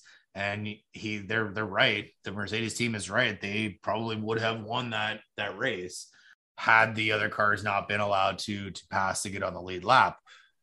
That being said, Mr. Masi is in the business of making exciting races happen, and he wants there to be a super exciting finish. Now, this super exciting finish only happened because Verstappen won the race before, like the previous week. He won it to tie Lewis to have this opportunity to win on this final race. So obviously, the F1 director and the F1, as an organization wants there to be a super close race. But is it right to change the rules? I guess, or at least change your thought process halfway through, and again, affecting what Lewis did with his race and his race plan. And I think that's the big thing. Exactly. It affected the strategy, and it just wasn't fair the way it was, the way it shook out. Right. Like if you're going to make that decision, I think if you had made that decision from the start of the safety, then both of them could have changed their tires. Yeah. and you could have had a dramatic final lap on good tires on good tires, and then maybe still, who knows? Maybe Verstappen wins, maybe Lewis wins. We don't know, but yeah, right. But that's not the way it went, and especially with Hamilton having the 14-second lead going into that safety, like he had, if there was no accident, he won the race easy. Yeah, but that's not the way it should get. Interesting. Yep. So dirty Formula race director. Dirty Formula directors. Yeah, so that's my Bucks, and be more fair next time. So Josh, what's going on in your box? I don't even know what the hell's going on. Fuck. So the New York Giants, so they announced that they were going to have a fan appreciation day. And this fan appreciation day, fans, not fans, season ticket holders, so only season ticket holders would receive a free medium soda. Here in Canada, we'd call it a pop, but in the US, they call them sodas. But either way, you're getting a free medium pop, medium soda. Maybe you pay $5 or $6 for it at the stadium, but in reality, it's worth about 7 cents. It's just a little bit of syrup, carbonation, and water. Really nothing crazy. So the Giants announced that this was what they were going to give to their fans, a free medium soda. That's it. The New York Giants are worth $4.85 billion, and all they can offer to their fans who have made them these $4.85 billion is a fucking 5 to 7 cent soda. Most teams will give a shirt, a hat, a little something, a towel. Yeah. A little something, When we go to Raptor games, Jesse, you got one on right now. I went to a Raptor playoff game, got a fucking free t-shirt. Now, obviously, this playoff's a little different, but still got a free t-shirt. I'm too fat for the t-shirt, so I decided that I had to hand it off to somebody who could actually fit into it, and I could actually get some good use out of it. And so here's Jesse wearing it tonight. Only kind of jersey I have for the Raptors, too. There you go. So... and a t-shirt, let's say you limit it to the first 50,000 fans, as a lot of teams do, especially here in Toronto. They say first $25,000 or 25,000 fans get this item, whatever it is, t-shirt, hat, bobblehead, towel. So there's 82,500 seats, including boxes and whatnot at MetLife Stadium. So let's just say, for argument's sake, you offer the fan appreciation to the first 50,000 fans, and they get quote unquote a $10 t-shirt. Just I guarantee you that t-shirt you're wearing is not worth $10, especially when you buy 20,000 of them. They're going to be about $3, $4, $5, if that. So even at $10, 50,000 shirts, it's only $500,000 of this $4.85 billion company that you run. Surely that's got to be enough money to throw a t-shirt at your fucking fans. It's got to be. But no, they went with a medium fucking soda. Can't even be a large soda. Right. Yeah. I mean, a large soda is like a large farm is even fucking worse, really. With free refills or fucking something? Maybe, but I don't know, man. That's a tough one. Like, I would be pissed if I went to a Raptor game, a Leaf game, a Blue Jay game as a fan appreciation. They gave me a fucking soda. I don't even want a soda. No, I want beer. Like, give us beer, you fucks. And I mean, it's New York. That's at the value that you're getting then if you're getting a beer compared to a soda. Oh, I would much rather get a beer if I was like, oh, sweet, I'm getting a free beer for Fan Appreciation Day. That's all right. I mean, they're just trying to catch profits because of COVID, right? New York, it has been a tough area for COVID and stuff like that, and that's probably why they're doing this. But why not they definitely nothing, just come out cheap. Like, why not just do nothing? Just say no. Like, don't even announce a Fan Appreciation Day. Just roll without one. You don't spend any money, and you don't look like a fucking asinine franchise that is, like. It's like, Josh, when we go to your wedding, I'm going to give you a wedding present. Here's $2. Yeah, exactly. Like, I'm gonna get you a love you, buddy. Thanks for paying for the wedding favor, bro. Like, you're better off just not giving him the $2. Exactly, for sure. At least without giving something you're like, oh, maybe he forgot or whatever. It's not like this fucking ignorant prick gave me $2. So the New York Giants, because you can't figure out your fans, you got to appreciate them more than a fucking soda. That's why you're in my box. This is some fucking bullshit. Now, Jess, who you got in your box? Well, he's a repeat offender, I'm pretty sure. Kyrie Irving. So this is more of a funny one. So the Nets are so down with COVID and injuries that they need to bring in a part-time player. So he'll be playing in certain areas in road games, obviously not in Toronto or with the Knicks and obviously in Brooklyn. So after saying the Nets offering him to be a part-time player, he then goes into safety protocols less than 24 hours after they offer this to him. And because we all know he's not vaccinated, he's going to have to wait those 10 days and have, I think it's like 5 days, and you have to have consecutive negative tests during those times. It's it's just funny that this happens. The guy can finally, the Nets are finally allowing him to play. And then right as soon as he's ready to join, he gets the vid. Doesn't surprise me, man. That's karma, man. Yeah. That's karma. 100%.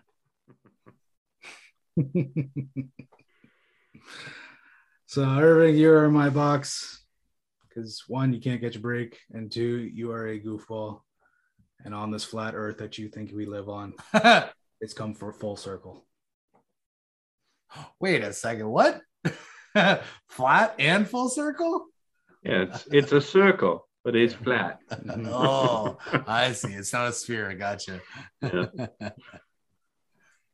Oh, fuck. Yeah. That was pretty crazy. When I first saw that he was going to be able to play, I'm like, wow, they're really hurting. And then literally, like, I woke up the next morning and it's like Kyrie is in COVID protocol. I'm like, that's fucking funny.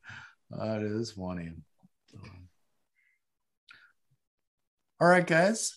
I think that's it for our penalty boxes. Since Kev's away, there won't be a fourth one. I know everybody's so super sad about that, but it is what it is. I'm most sad that now we're about to get into the scores and we didn't have a chance to catch up. No, definitely. I mean, not. I'm pretty excited getting the scores. I bet you are. Well, why don't you tell us about him, Pete? Well, we'll start with today's episode. 2 challenges today. First, a first chance at taking Jesse down off that leaderboard. How many threes did Curry need to break the record on the game that he did? Jesse said 1. I said it was more. It was actually 2. Happy days. +1 for Peter, -1 for Jesse. Yeah. Second challenge. I said that Adam Lowry and David Lowry? Dave Lowry, yeah. Were the first father-son coach combo in the NHL. I was wrong. Yeah. Josh was right. It happened in 92. I forget who it was. Whatever. Doesn't matter. Kevin Dineen and Bill Dineen, bud. There you go. It's almost like you looked it up and you still have the webpage. Yep. I got 2 web pages, actually. One wiki for Kevin and 1 wiki for Bill. So that brings Josh up 1 and Peter down 1. So Peter was even for the day. Jesse was -1 and Josh was +1. Basically, that means that I'm the winner of today, and that means the last goal wins, right? So yeah, you're right. It counts for 10 instead of just 1. Come on. Last goal wins, man. I got the last point. I win. We'll give you a +2 on it for freak's sakes. But Oh, wow. the big W goes to me. You're a Scrooge. I was giving him +10 because it still didn't change anything. Yeah. But last goal wins, boys. I got this. I don't care. W. That's all it's about. That's where you end up. The unfortunate reality. Jesse finishes the season on top at +17. Yeah. Boom. Peter finishes second at +11, which, just to throw in there, is 6 points less. And Jesse picked up 7 points on me in a washer toss tournament. Just throwing that out there. Boo. It is what it Someone's is. a little One giving fair and out more square. excuses. That's all it is. I'm just saying facts. That's all I'm saying. You won it fair and square. Someone's got to up their washer game. Josh brings up third in at least in our regular hosts at -9. And Kev brings up the basement at a lowly -19. We're hoping this was a learning year for Kev, and he's going to bring the heat next season. But we're not that hopeful. I mean, really, we're hopeful he stays. And so just to throw it out there, our other two main fill-in guests, Graham and DeLine. Graham finished the season at -3 and DeLine at -7, both in very limited appearances. Just to refresh everybody's memory, at the beginning of the season, we had bet on these points, and so the winner would get a dinner on the rest of us, as well as a case of beer to drink with all of us. So it's like the losers aren't really losing out. We still get to drink beer and eat. We just got to pay for the winner's meal. So we will eventually get to that. Of course, Peter is in another province right now, so we won't be able to finish this celebration for Jesse off. That's until the thing is, I got a long time to celebrate. Until he shows up. Well, you do, yeah. So it'll be like mid-March, likely, if Pete gets his way anyway, for being back in Ontario. And Jesse has chosen a local Kitchener place called the Lancaster Smokehouse, which has got some great fucking southern barbecue BBQ food, and it's fucking great. I can't wait to go. And I probably won't be able to wait until March, so I'm probably going to go without you guys just to get some good fucking southern barbecue. Well, as the victor, I feel great. And like you said, you Nobody guys win asked you, because man. Hey, this is called a victory speech. Did you ask? I don't remember. This is a victory speech. I get this moment. And like you said, you guys are winners too. You get to drink beer and have food, but this pride will last until next year. And I will definitely recall this constantly. We know that. We're rejigging the point scoring for Washer Toss next year. 100% for sure. For sure. Actually, one thing I do want to say about I went through everything and made up a little season 1 summary. And throughout the entire season, there was only one repeat MVP. Do you guys know who that was? I do, because I checked your homework, so I'm not going to answer. I have no idea. You know what? I'll say Shohei. That would be a good guess, but we somehow stayed away from him getting it more than once. The only person that I have figured out, and Pete, I don't know if you actually looked at my homework and figured it out, but no, I just read your sheet. So the one I went through was I found Kevin Durant had won twice, got weekly MVP twice. And that was it. And I would have thought for sure Shohei, but he only got her once. Yeah. Another guy who I would have thought just because of Homer is Vladdy Jr. I figured we would have given that it was to the him. other one I was going to guess. But he only got it once as well. So everybody got it once. So. I thought Curry was going to be on there too, but only once. There was a couple random people too. And I'm like, who the fuck is that? And I had to go back and look at him. Like, so Gavin Weir, he was the young kid in the Little League World Series that lit it up. He fucking pitched the whole World Series. There was a female goalie who was the first female goalie ever drafted into the OHL. Again, these are names that I was like, who the fuck? Did the Beer Mile guy make our MVP too? I think he did. No, he wasn't on the list. He was going to. He was in other stuff. Yeah, he was just in another sports segment. Probably should have been MVP. Yeah, he probably should have been. So anyway, KD was the only guy with 2 MVP performances this year. Is for us. Well, there you go. Yeah. I mean, that's good. We're very diverse with our MVP selection. That's right. And although there was only a couple teams that got it, and they both happened to be from fucking Buffalo. Our first MVP. Yeah, the Buffalo Sabres got MVP for winning their first game, and then the Buffalo Bills got MVP for shutting out opponents, I believe, in back-to-back games. Yeah, when their hot streak started at the beginning of the year and then they went to shit. Anyway, it's time in the episode where we ask each other, how was your drink? So, Pete, start us up. How was your drink on season finale day? Yeah, my final drink of the season, my Kitty Vitty Mummers Brew Cream Ale, the official brew of the Mummers Festival. I hope all our listeners have Googled what that was as this episode went on. They probably didn't. They probably didn't, no. But I hope they did. But it was good. It was a solid cream ale. I don't know if I'll be drinking much more of these. Cream ale is not really my thing, but it was not bad. More of an IPA kind of guy. But yeah, can't complain. Jesse, how was your eggnog? Eggnog was good as usual. Been having it a bunch already this week. And I ran out tonight. But I had 2 large glasses, which were very good. Havana Club in Yeho, 7-year reserve.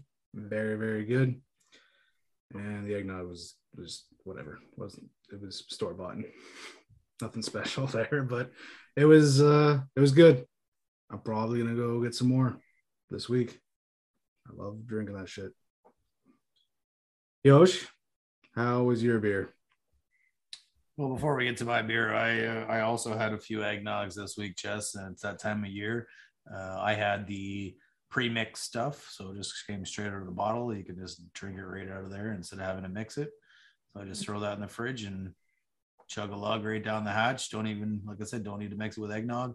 Although I do enjoy grabbing the old straight eggnog and a nice large helping of Captain Spiced and mixing that up. But the pre-mixed stuff I have isn't too shabby, so you should try that if you haven't.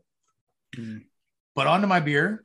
Flying Monkey, fucking great as per usual with Flying Monkeys. I remember going to I think it was a Rib Fest in Waterloo, and they had a bunch of craft breweries there.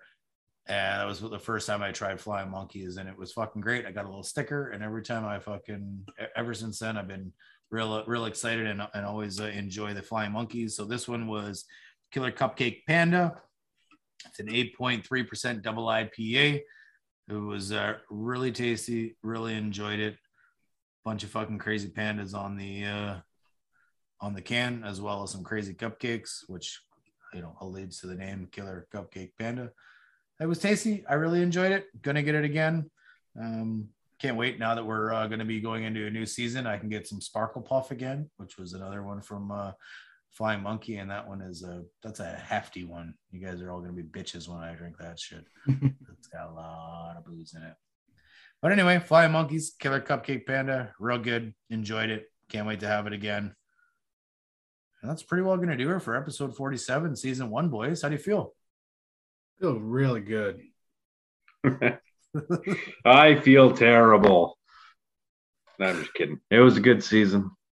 We're just getting started here. Season 1 went pretty well, I think. We're thankful for all our loyal listeners out there. Subscribe, download, like, whatever. And look forward to a bit of a change in format in season 2. Yeah, I agree, Pete. I think it was a good season. Some good changes, I think, coming to make us a little bit more interesting and a little less like Sports Center, which is what we want. And hopefully people will get to listen to a little bit more of our opinions as opposed to just hearing a bunch of numbers. So we're looking forward to that. So for everyone here, points and penalties, Peter, Jesse, our healthy scratch, Kevin, and myself, Josh, we'd like to thank everyone for listening to all 47 episodes. And if you haven't listened to 47, get the fuck back there and start listening. What the hell? Please subscribe wherever you get your pods. Give us a like and follow on Facebook, Twitter, and Instagram at Points Penalties. And for the last time this season, stay out of the penalty box. And Jesse's not winning again next year.